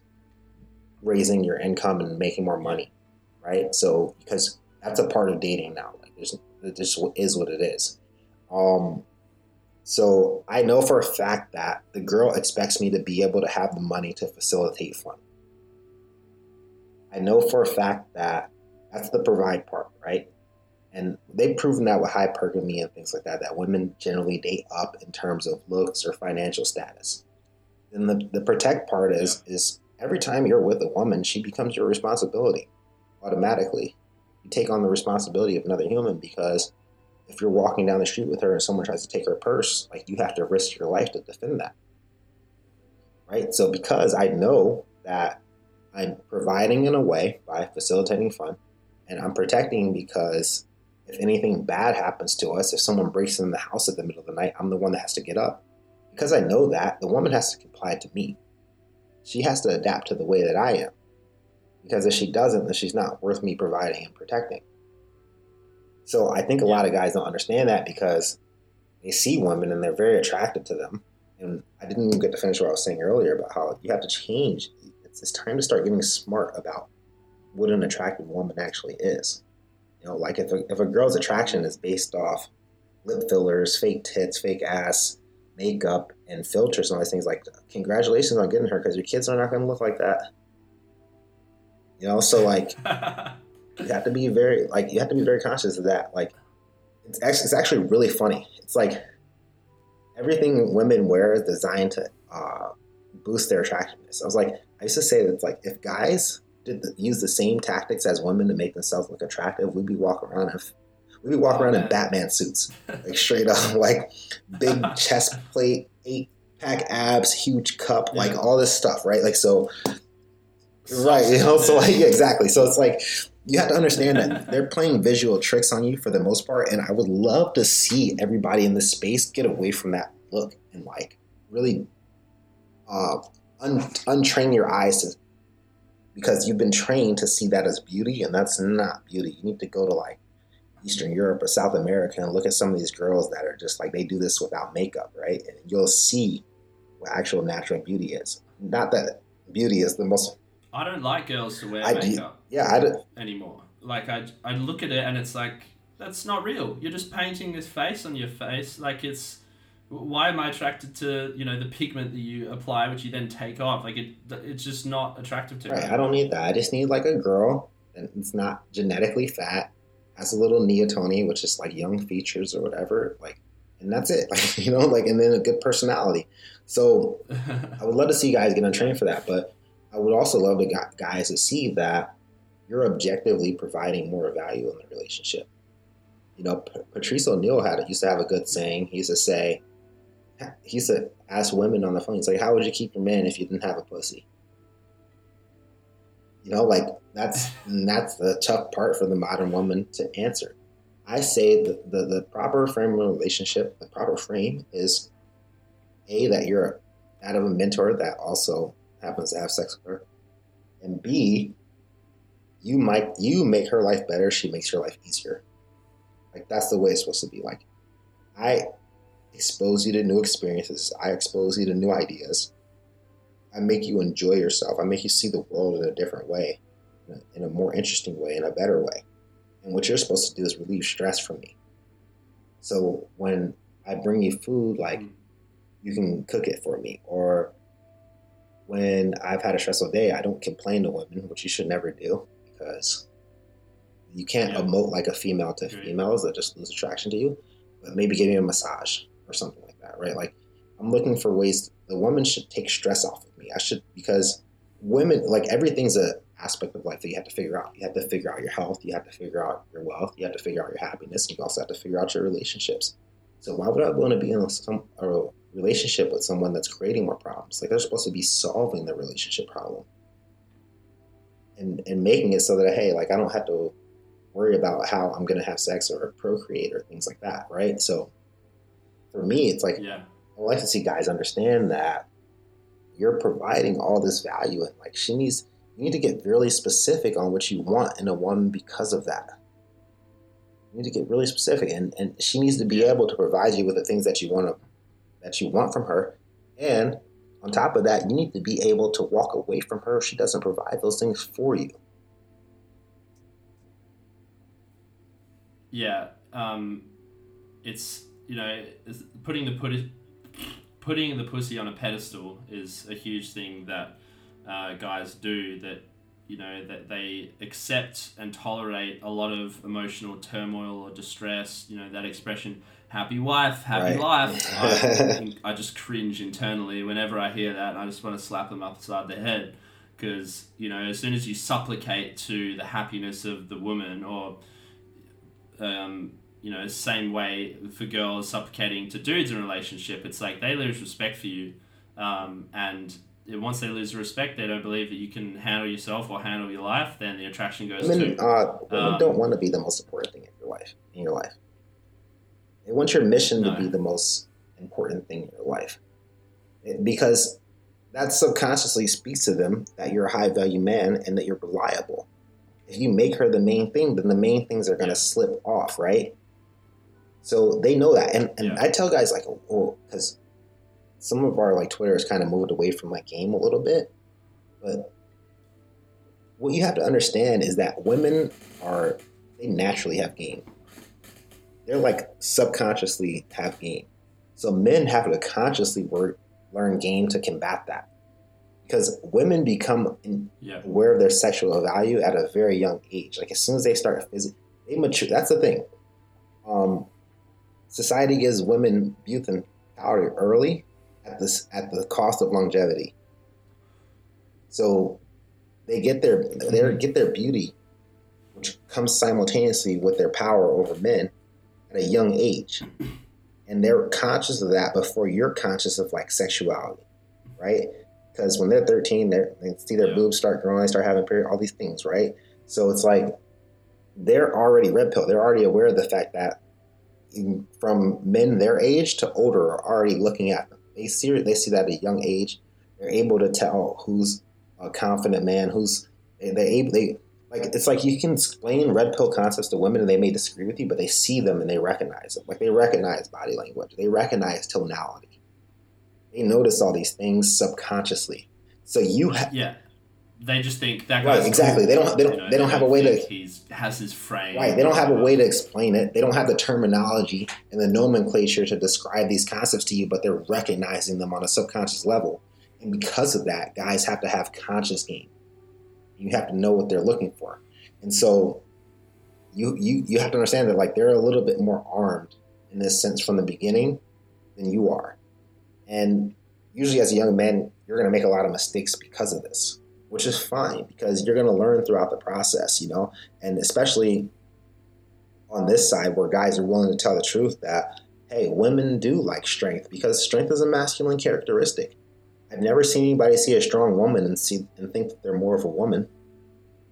I've seen people see a weak man and think he's less of a man. So you have to know that it's okay to be masculine. You can't listen to women. The truth about women is unflattering to them. The truth that they want a man that makes decisions for them. They want a man that's strong and takes care of them and decides things and domineers over them. That's a very hard thing for them to admit because it's unflattering because they have an ego, right? So you see all this propaganda pushing men away from that when that's not actually the case. Well, it's also they've been programmed to believe that if they don't act like a man, then they are somehow less valuable. But it's like comparing apples to oranges. You can't say that if a female doesn't have the masculine qualities that she's less valuable because of it. That's just what a girl is. And the guy, if he doesn't exhibit some feminine qualities, then he's not any way diminished because of that. He's just a dude. And breaking that conditioning that we've been fed through mainstream media and all the rest of it over the last tens of years, that has been a biological and innate knowledge that all tribes and humankind have really known inherently. It was only recently now that we've been, pushed away from that. It's like, it's fine. The girl is going to be a girl. The boy is going to be the boy, and they complement each other rather than trying to compete. Right, yeah, And that's one thing that I always avoid. Like, I can't be with an argumentative woman. I can't because I really don't like No, arguing, period, with anybody. Like, I don't. I don't have time don't for have it. It's time like, for it. okay, if I'm arguing with a man, if it's that serious for you, let's just fight, which is usually not that serious, right? And then it's like, if it's a female, And then they go, yeah, whoa, whoa, whoa. if it's a female, you can't fight her. So what are you arguing with her for? You know, like all you're doing is just Yeah, all you're never doing is argue. just validating that you care about her opinion. So I don't argue with women at all, and I can't be with an argumentative woman. It's like she got to go be with someone that is she's basically trying to prove that she's my equal, and she's not. You know, like the thing about men and women, right? It's like everybody's like, oh, men and women are equal. It's like, okay, show me by which metric men and women are equal. No one can ever do that. Like we're not. Yeah. Now, Well, it's like, again, apples to oranges. An apple can't be equal to an orange, so the concept is right? flawed It's from like the if you beginning. think that we should have equal rights or something, I'm like, okay, all right, yeah, that's fine. Let us have equal rights under the law, even though as men we don't actually have equal rights under the law. I would say women want equality until it's time to take a man to court. And then they want to be seen Yeah. as a lesser being, right? So, you know, there is no real metric as to where we're equal, like we're taller, our bones are denser, or able to handle heat and cold better, our depth perception is better, our situational awareness is better. I mean, even IQ, like if you look at the IQs, it's like men have more guys on the lower end of the spectrum, but when you get to the higher, you're right. High Like variability. they say, Yeah. women give the world less. Um, they give the world less idiots but fewer geniuses. So like you won't see a lot of women on Yeah. the lowest end of the IQ spectrum, but at the highest end you won't see a lot of them either. So even there we're a little bit different. Now if you want to argue that we should have like equal rights or whatever, cool. But the fact is we're not the same. You know, we have different chromosomes. So Yeah. And go ahead. that distribution applies to everything, especially the whole equal earning. You know, the feminist movement tries to say that there aren't enough women as CEOs, but if it was a morally correct argument, then they would also be saying there are not enough women garbage truck drivers. But you don't see that. You know, it's just a fact that across the distribution angle, women tend to group more towards the average, and men are more numerous in the high percentiles, but also more numerous in the lower percentiles. All of the most dangerous jobs are done by men. All of the highest, workplace deaths occur in men because that's a fact. A fact of our biological reality is that men are more expendable on average. The women has more biological value in that they can produce offspring. One man can impregnate many women, but one woman can only, carry one child at a time. So they are inherently more biologically valuable, and that carries through to a lot of the societal makeup that we have. And that's not necessarily a bad thing. That's just, it is what it is. And seeing that and trying to ascribe some grand, patriarchal evil to it is not the case. Right. Like if there was only 10 women left in the world and all men, humanity wouldn't survive because each woman can only be pregnant at one time. But if there was 10 men and nothing but women, humanity would survive because one man can impregnate multiple women per day. So this is just the way that things are. And it's like men are inherently more vulnerable in life. Like most of the homeless people are men. Most of the people who commit suicide are men. And this is why I get annoyed when women are like, oh, be more vulnerable. It's like, I'm a man. I'm automatically vulnerable because nobody's going to take care of me. Nobody cares about me. Like, it's like, if you're 30 years old and you're asked out on your own, it's like, you as a man, you can't go home. Like, some woman can just go home and their parents will take care of her, or some guy will take care of her, or something like that. As a man, you're automatically vulnerable. You're being vulnerable just by trying to get women. Because why? Because you have to expose yourself to rejection just to get a female.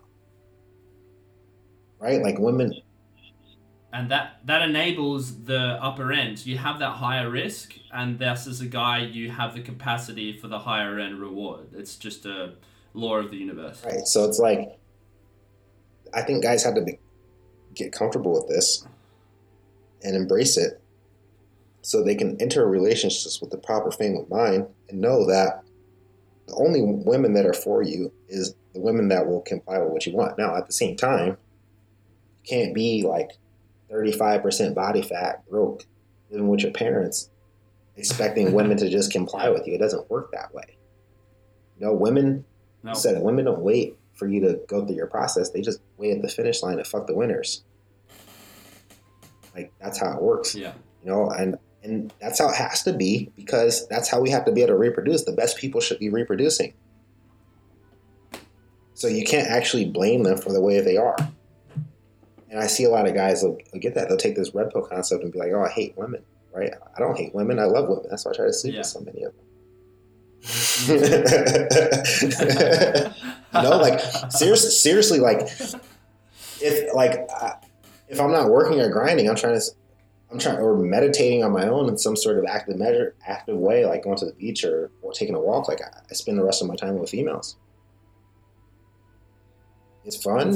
It's calming. It's energetic. It's like having a companion. Like, I tell these girls, like, they're like a little Pikachu or something, just like following me around. You know, you know. So like, and I like that feeling. You know, but the relationships are only good when they're in the right frame. I see too many guys that are just miserable relationships getting dragged around a grocery store or a shopping mall by their girl. I can see the pain in their eyes. Oh, the crazy. Man. You see, it's actually the crazy thing is you see the pain in both of their eyes. It's like the guy feels terrible and the woman feels complete disdain. Like, a woman hates you when you're weak. You don't like it. They become detested with you, and then that's how you end up getting screwed over, and that's how you get all these passion crimes and divorce rapes and things like that. It's because you had some guy that thought that the most important part of the relationship was making her happy. So you're going to take her on, you're providing everything, and you're supposed to make her happy? Like, no, it's got to be the other way around. And you got to be able to walk, you got to be willing to walk away at any moment in time. You can't look at the media and all these things that portray men in a negative way, like just like they portray men as being incapable of handling their children. That's the complete opposite of what I've experienced with anybody as a father. If anything, kids are more compliant around their father than they are around their mother. And more in line, because that male presence is more threatening and more domineering. You know, that's why there's a saying, wait till your dad gets home. Right? Because a woman can't display that same sort of aggressive. I mean, by the time a kid's like 10 years old, he can already like beat his mom up probably. That's just how it works, right? So it's like, you got to understand that, like, I just want guys to understand what you bring to the table and to walk through that, but you have to have something to bring to the table at the same time. You can't just be talking it. Like, I feel like a lot of guys around here saying all these things about girls and they can't really back it up. It's like, you got to be high value. You know, and that's the other issue with taking advice from anonymous people, where the anonymity thing, obviously I'm anonymous as well, but you can never appropriately validate that someone knows what they're talking about. Obviously you can to a point if, you know, they post their physique, so you know that they must know something about the gym or whatever else, or the information that they put out works for you. So you go, okay, hang on, this guy might know something. But taking advice from purely anonymous people, especially about this topic, is you don't know whether they're just theorizing from their basement or something. So always take that with a grain of salt, and the real life experience is always going to trump whatever you read on the internet. You know, the anonymous conversation is an interesting one. Because I see the benefits of it and I see the drawbacks at the same time. It's like, we kind of built the internet the wrong way, where you have to sacrifice your identity and your data to be able to communicate with people. Right? Where it's like, that exposes you to a lot of things. Like, that can expose you to the cancel culture of the world and like all these hate mobs and things like that, right? Or just like governments being able to track where you are, or shut down your bank account, shut down your channel. Like, it's very easy for people to trace you now. So it's like, it's weird because it's like, if you're really smart and understand technology, you want to be anonymous. But if you really want to impact people, it's also better to be transparent. So I try to do like a little blend of the two. Like, I'm anonymous, but I'm not. Right? Like, people have walked up to me in the middle of the street and be like, yo, Lobo. Right? And I'm like, yeah, for real. Really? Yeah. So like, like if you do enough research, you could probably figure out who I was. But I don't expect people to do that. Yeah. So like, I can throw that out there, and I'm not really worried about it. Or I'm not actually worried about people finding out who I am. At the end of the day. Yeah, that's the other thing. If you're authentic and expressing yourself and you truly believe in what you're saying, then you should not experience any fear. And I guess that the financial one is the main thing. If someone feels like they have to censor themselves in order to keep their job, that is a unfortunate circumstance of, cancel culture or whatever. You can't vocalize things on social media because they are inherently left dominated in the power structures that create them. If you don't fall in line with those views and your tweets catch the wrong eye, you can lose your job and you can lose your ability to provide. And that's the other benefit of having a side hustle or having a business or whatever, that you are your own boss. It's like no one can tell you to do shit or adhere to a certain scribe of values that you don't personally believe when you're your own boss. And that alone is worth, hundreds or thousands of dollars in the income that you might temporarily give up. The funny thing being, if you're working on your own business, that scales more than any full-time job that you might have to censor yourself for. So it is a question of initially striking that balance between keeping anonymous so you're not fragile in a sense, and you couldn't lose your income by building these other streams of income, whatever that may be, even if you're selling stationery to a company, when you have that autonomy, that itself is so freeing and so spiritually strong for the male that I recommend everyone, no matter what that is just get a handle of your own finances to the point where someone can tell you to fuck off and you're like, all right, fuck you too, bro, and not being able to have to worry about that in the right. Like the new thing is being uncancelable. Like if someone doxed me or whatever and put all my information out, you can't cancel me. I can't be fired, bro. I don't work for nobody. I haven't worked for nobody in like 4 years. Yeah. So, but it does worry me because like I'm coming out with a shoe company soon, right? So I have a barefoot shoe company coming out, and it's like I saw what happened with like Colty and some of these guys with like the Vibration and like people trying to dox them. I was like, I'm a little worried about that, but I'm across that bridge when I come to it and try to figure it out. So there are some things like it's weird, right? It's like if I wanted to drop a barefoot shoe company and leverage my audience, I would have to let people know that I'm one of the people that owns this company in a way, right? So, there can be some risk to it, even if you want to do a big business, but I'm okay with taking it personally. Because at the end of the day, I think it's more important that I build authentic connections with people. And the people that hate me, I'm okay with them hating me or not liking me. I just care about the people that I connect with at the end of the day. And that's kind of like, I never really got on Twitter I didn't get on Twitter to make money. I didn't get on Twitter to teach people how to get girls. I actually got on Twitter because I felt like I saw what was happening with free speech. And I felt like this is the place that people were pushing against it the hardest. And I felt like that's where the fight would start, or at least the last little bit of resistance was. And so that's why I got on, because I wanted to get in that fight. I wanted to be one of the people that were pushing back against all of the censorship and hyper-liberalism and things like that. So I guess it comes with the territory, and I'm willing to accept anything that comes with it. Yeah, and the thing with that is the whole idea of the silent majority. You have a very small number of people who are very vocal that will be the ones to try and cancel you online because they have these deeply held beliefs that they ascribe to their identity, and if someone else doesn't adhere to that, they feel threatened, so they attack.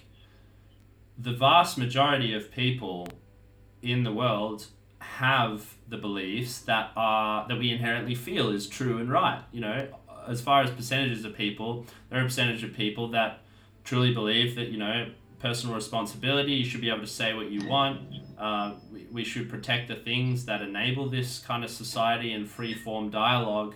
And that's what most people believe. But because you have a small vocal minority of people trying to cancel who have have a relatively high amount of power within these social media structures, then it can seem like a lot more people are against you than really are. It's because of the way that the social media is set up that you don't feel like you should say the things that you do. And that's why you see some accounts who tell it like it is. They don't give a fuck whether they are financially sound or whatever, or they just don't give a shit. They're the ones that are real, and they're the ones that have their own authentic voice. They're the ones that grow, because people see through the nonsense of just, adhering to the flavor of the month social dialogue, whatever that is, and being like, yeah, guys, I agree with you, don't cancel me. That stuff doesn't last long term, and it doesn't come from a place of authenticity. So even if you are trying to build a Twitter or whatever you're trying to do in life, I think if you build something and it doesn't come authentically from yourself, it's never going to be valuable or succeed long term, because you are not directly aligned with what you're working on, and that's always going to result in internal turbulence, and that's going to end up fucking up whatever you're trying to work on. So yeah, I've been thinking about this a lot. Like, I feel personally I have a responsibility to say what I believe. I think part of the reason why we got here is because they've scared men into not being men. Like, we've lost a sense of pride. Like, I don't care. All I care about doing is what I believe in. I don't care what the consequences are of that. Like, I've had multiple interactions with police and stuff since this whole pandemic thing started, about masks and everything like that. And I'm like, I won't do it because I don't believe in it. And I've had police officers threaten to arrest me. Like, it may sound stupid, but I'm willing to go to jail over something that I believe in, right? So it's like, one of the greatest tricks of today's world is to trick men into thinking that their survival is more important than what they believe in. Like, no man operated like that throughout all of history.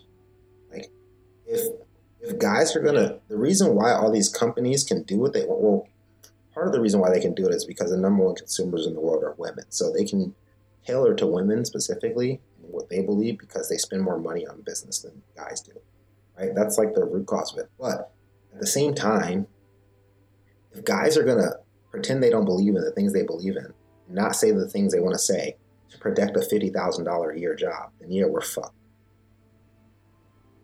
Like, yeah. If it only takes someone threatening some little small amount of money for you to nut up and freeze up like a bitch, then it's like, yeah, we're in trouble, man. So you have to, if you're a male out there, you got to think about that. Like, if you're the highest performer at your job, and your job starts telling you to do some woke shit that you don't believe in, and you're bringing them in money, like, you got to be willing to walk away from that. Just like the relationships, it's like, guys got to nut up, man. You got to be a man and be like, hey, either you believe in something or you don't. And everybody's got their different line in the sand to draw, right? Right? Like, I guess it's easier for me for like not really having to worry about like my dependents and things like that, right? Like, if you're a guy that has like 3 kids or something like that, then maybe you have to worry about it a little more than I do. And I understand that. I'm sensitive to these things. But it's like, if you're a man out in the world and you're just by yourself dolo and your company starts putting some bullshit on you, it's like, you gotta have the balls to stand up to these people. The reason why you lose is because you think you're alone. You think there's no collective of people like that. Like, you can inspire so many people to resist as well if you do it. And so that's kind of the reason that we got here, is they taught men that like a little bit of money is more important than what you believe in. I was talking to some police officers the other day. I got surrounded by 4 of them over a mask, and they were like, put it on. So I'm not putting it on. And they're like, we don't want to do this. But we don't have a choice. I said, it's bullshit. I said, this is why the world is. I said, you're a man. You do have a choice. But you decided that you having a $50,000 a year job is worth more than you having an opinion. So you'll do something you don't believe in. So what if they tell you to stick a needle in me? You gonna make me do that too? Even though you don't believe in it? This is how shit falls apart. This is why they can censor people. This is why they can cancel people. Yeah. So I'm not telling everybody to go out there and be a rebel and be like me and risk things like me, but I'm just telling you that's my mindset. My mindset is, if I believe in something, I'm going to do it. If I don't believe in something, I'm not going to do it. And that's why I said I don't attach myself to too many beliefs, because I'm willing to die for the things that I believe in. And if something conflicts with me as a man, I'm not going to do it. I don't care. I'm going to stand strong, and you can try to take money from me, you can take whatever, because those things don't define me as a person. I know if you take money from me, I can make it back. I know you could try to, like, I've had issues with the building that I live in. You know, like, it's crazy. It's actually crazy what you could do if you just stand up, right? Like, my building, before there was ever any mandatory mask mandate or whatever, was like, oh, like, we're going to fine you $100 every time you leave your apartment building without a mask. And that's the rules for everybody in this building, except me. Why? Because I told them, no, not doing it. And there's no way I'm going to pay. And if you email about it, I'm going to fine you. I said, I'm not paying you a goddamn thing. And if you try to do it, what I'm going to do is take legal action. And I'm going to tell the person that I'm bringing this place from that I'm going to stop paying rent. No evictions in Florida right now. You can explain to them why in the middle of a pandemic when people are struggling to pay the bills, you have this one guy that's consistent and able to pay his bills. They're not paying him anymore. So, you know, it's crazy to me that everybody in this building let some little $30,000 a year office worker decide what they're going to do. I didn't do that. And so now I'm the only person in my building that don't have to wear a mask. You know? So it's like, you may not think it's a big deal or whatever, but everything matters. You're a man, everything matters. The one thing I can't do is live incongruent with my beliefs. If I believe something, I have to act on it. And that translates into everything. So for me, and maybe you don't want to take drastic measures, and you're not willing to do that. So it's like, okay, well, you have to work to get out of the situations to where people can tell you what to do. I didn't work my whole life for people to start telling me what to do. You know, and if you're in a situation like that where you feel like you're censoring yourself, you're being less of a man, either you need to step up and say what you feel, or you need to work your way out of it so that you can express yourself fully. And I think that's been one of the worst things that's happened to men is everybody cares more about their safety and their finances than what they actually believe in as a man. And I can't do that because I studied Thoreau. I studied Emerson. I know what it means to be an American. You know, Thoreau said that, you know, in a world that imprisons people unjustly, the only place for a just man is prison. You know, so, I mean, I don't want to go to jail, but, you know, like, I just have to stand up. I have to stand for what I believe in, you know. When I believe that there was a terrorist attack in the U.S., I went to Iraq. When I figured out that the Army was bullshit, I walked away from it, even though they threatened to ruin my life. And they still gave me an honorable discharge. I find that every time I resist something that I don't believe in, things work out. It works out. And everybody's like, how'd you do that? Yeah. I'm like, I just didn't let them walk all over me. That's it. You know, and so we live in a world where it's like, men are afraid to fight back. And that's the issue, you know? But then we got guys like Kyle Rittenhouse, shout out to him. I had to throw that shout out in there. But, like, you know, guys that'll stick up and fight back against the system. And honestly, we live in a world where that's more important than ever. It's just the truth of the matter. Yeah, how you do one thing is how you do everything. And I think that's part of the reason why we have such depression rates and dysfunction in the male as a whole in our society, is because we've lost sight of those values and the things that inherently make a man feel spiritually sound and feel like, what did we just talk about? Your subconscious mind knows what you're supposed to do. Right? If you know truth and you ignore it, you're opening yourself up to a world of torture. I can't do that. Exactly. I think that's a great point to finish on. So thank you so much again. Round 2. People never heard round 1, but I'm sure we will have... Hey, who knows? We got to see if this thing recorded. We might have to do round 3. Yeah, unless we're talking to ourselves again. Fingers crossed that doesn't happen. But Lobo, thank you so much for joining me on the Soulcast. I'm sure we'll do this again. Thanks for sharing your wisdom, and I'm sure people will get a lot out of this. Yes, I'm happy about this. I think we got some good stuff for that. We didn't actually really repeat anything that we talked about last time, so that's pretty cool. We gave you guys all new stuff. I hope you enjoy it. I'll be back on Twitter sometime soon, and hold it down.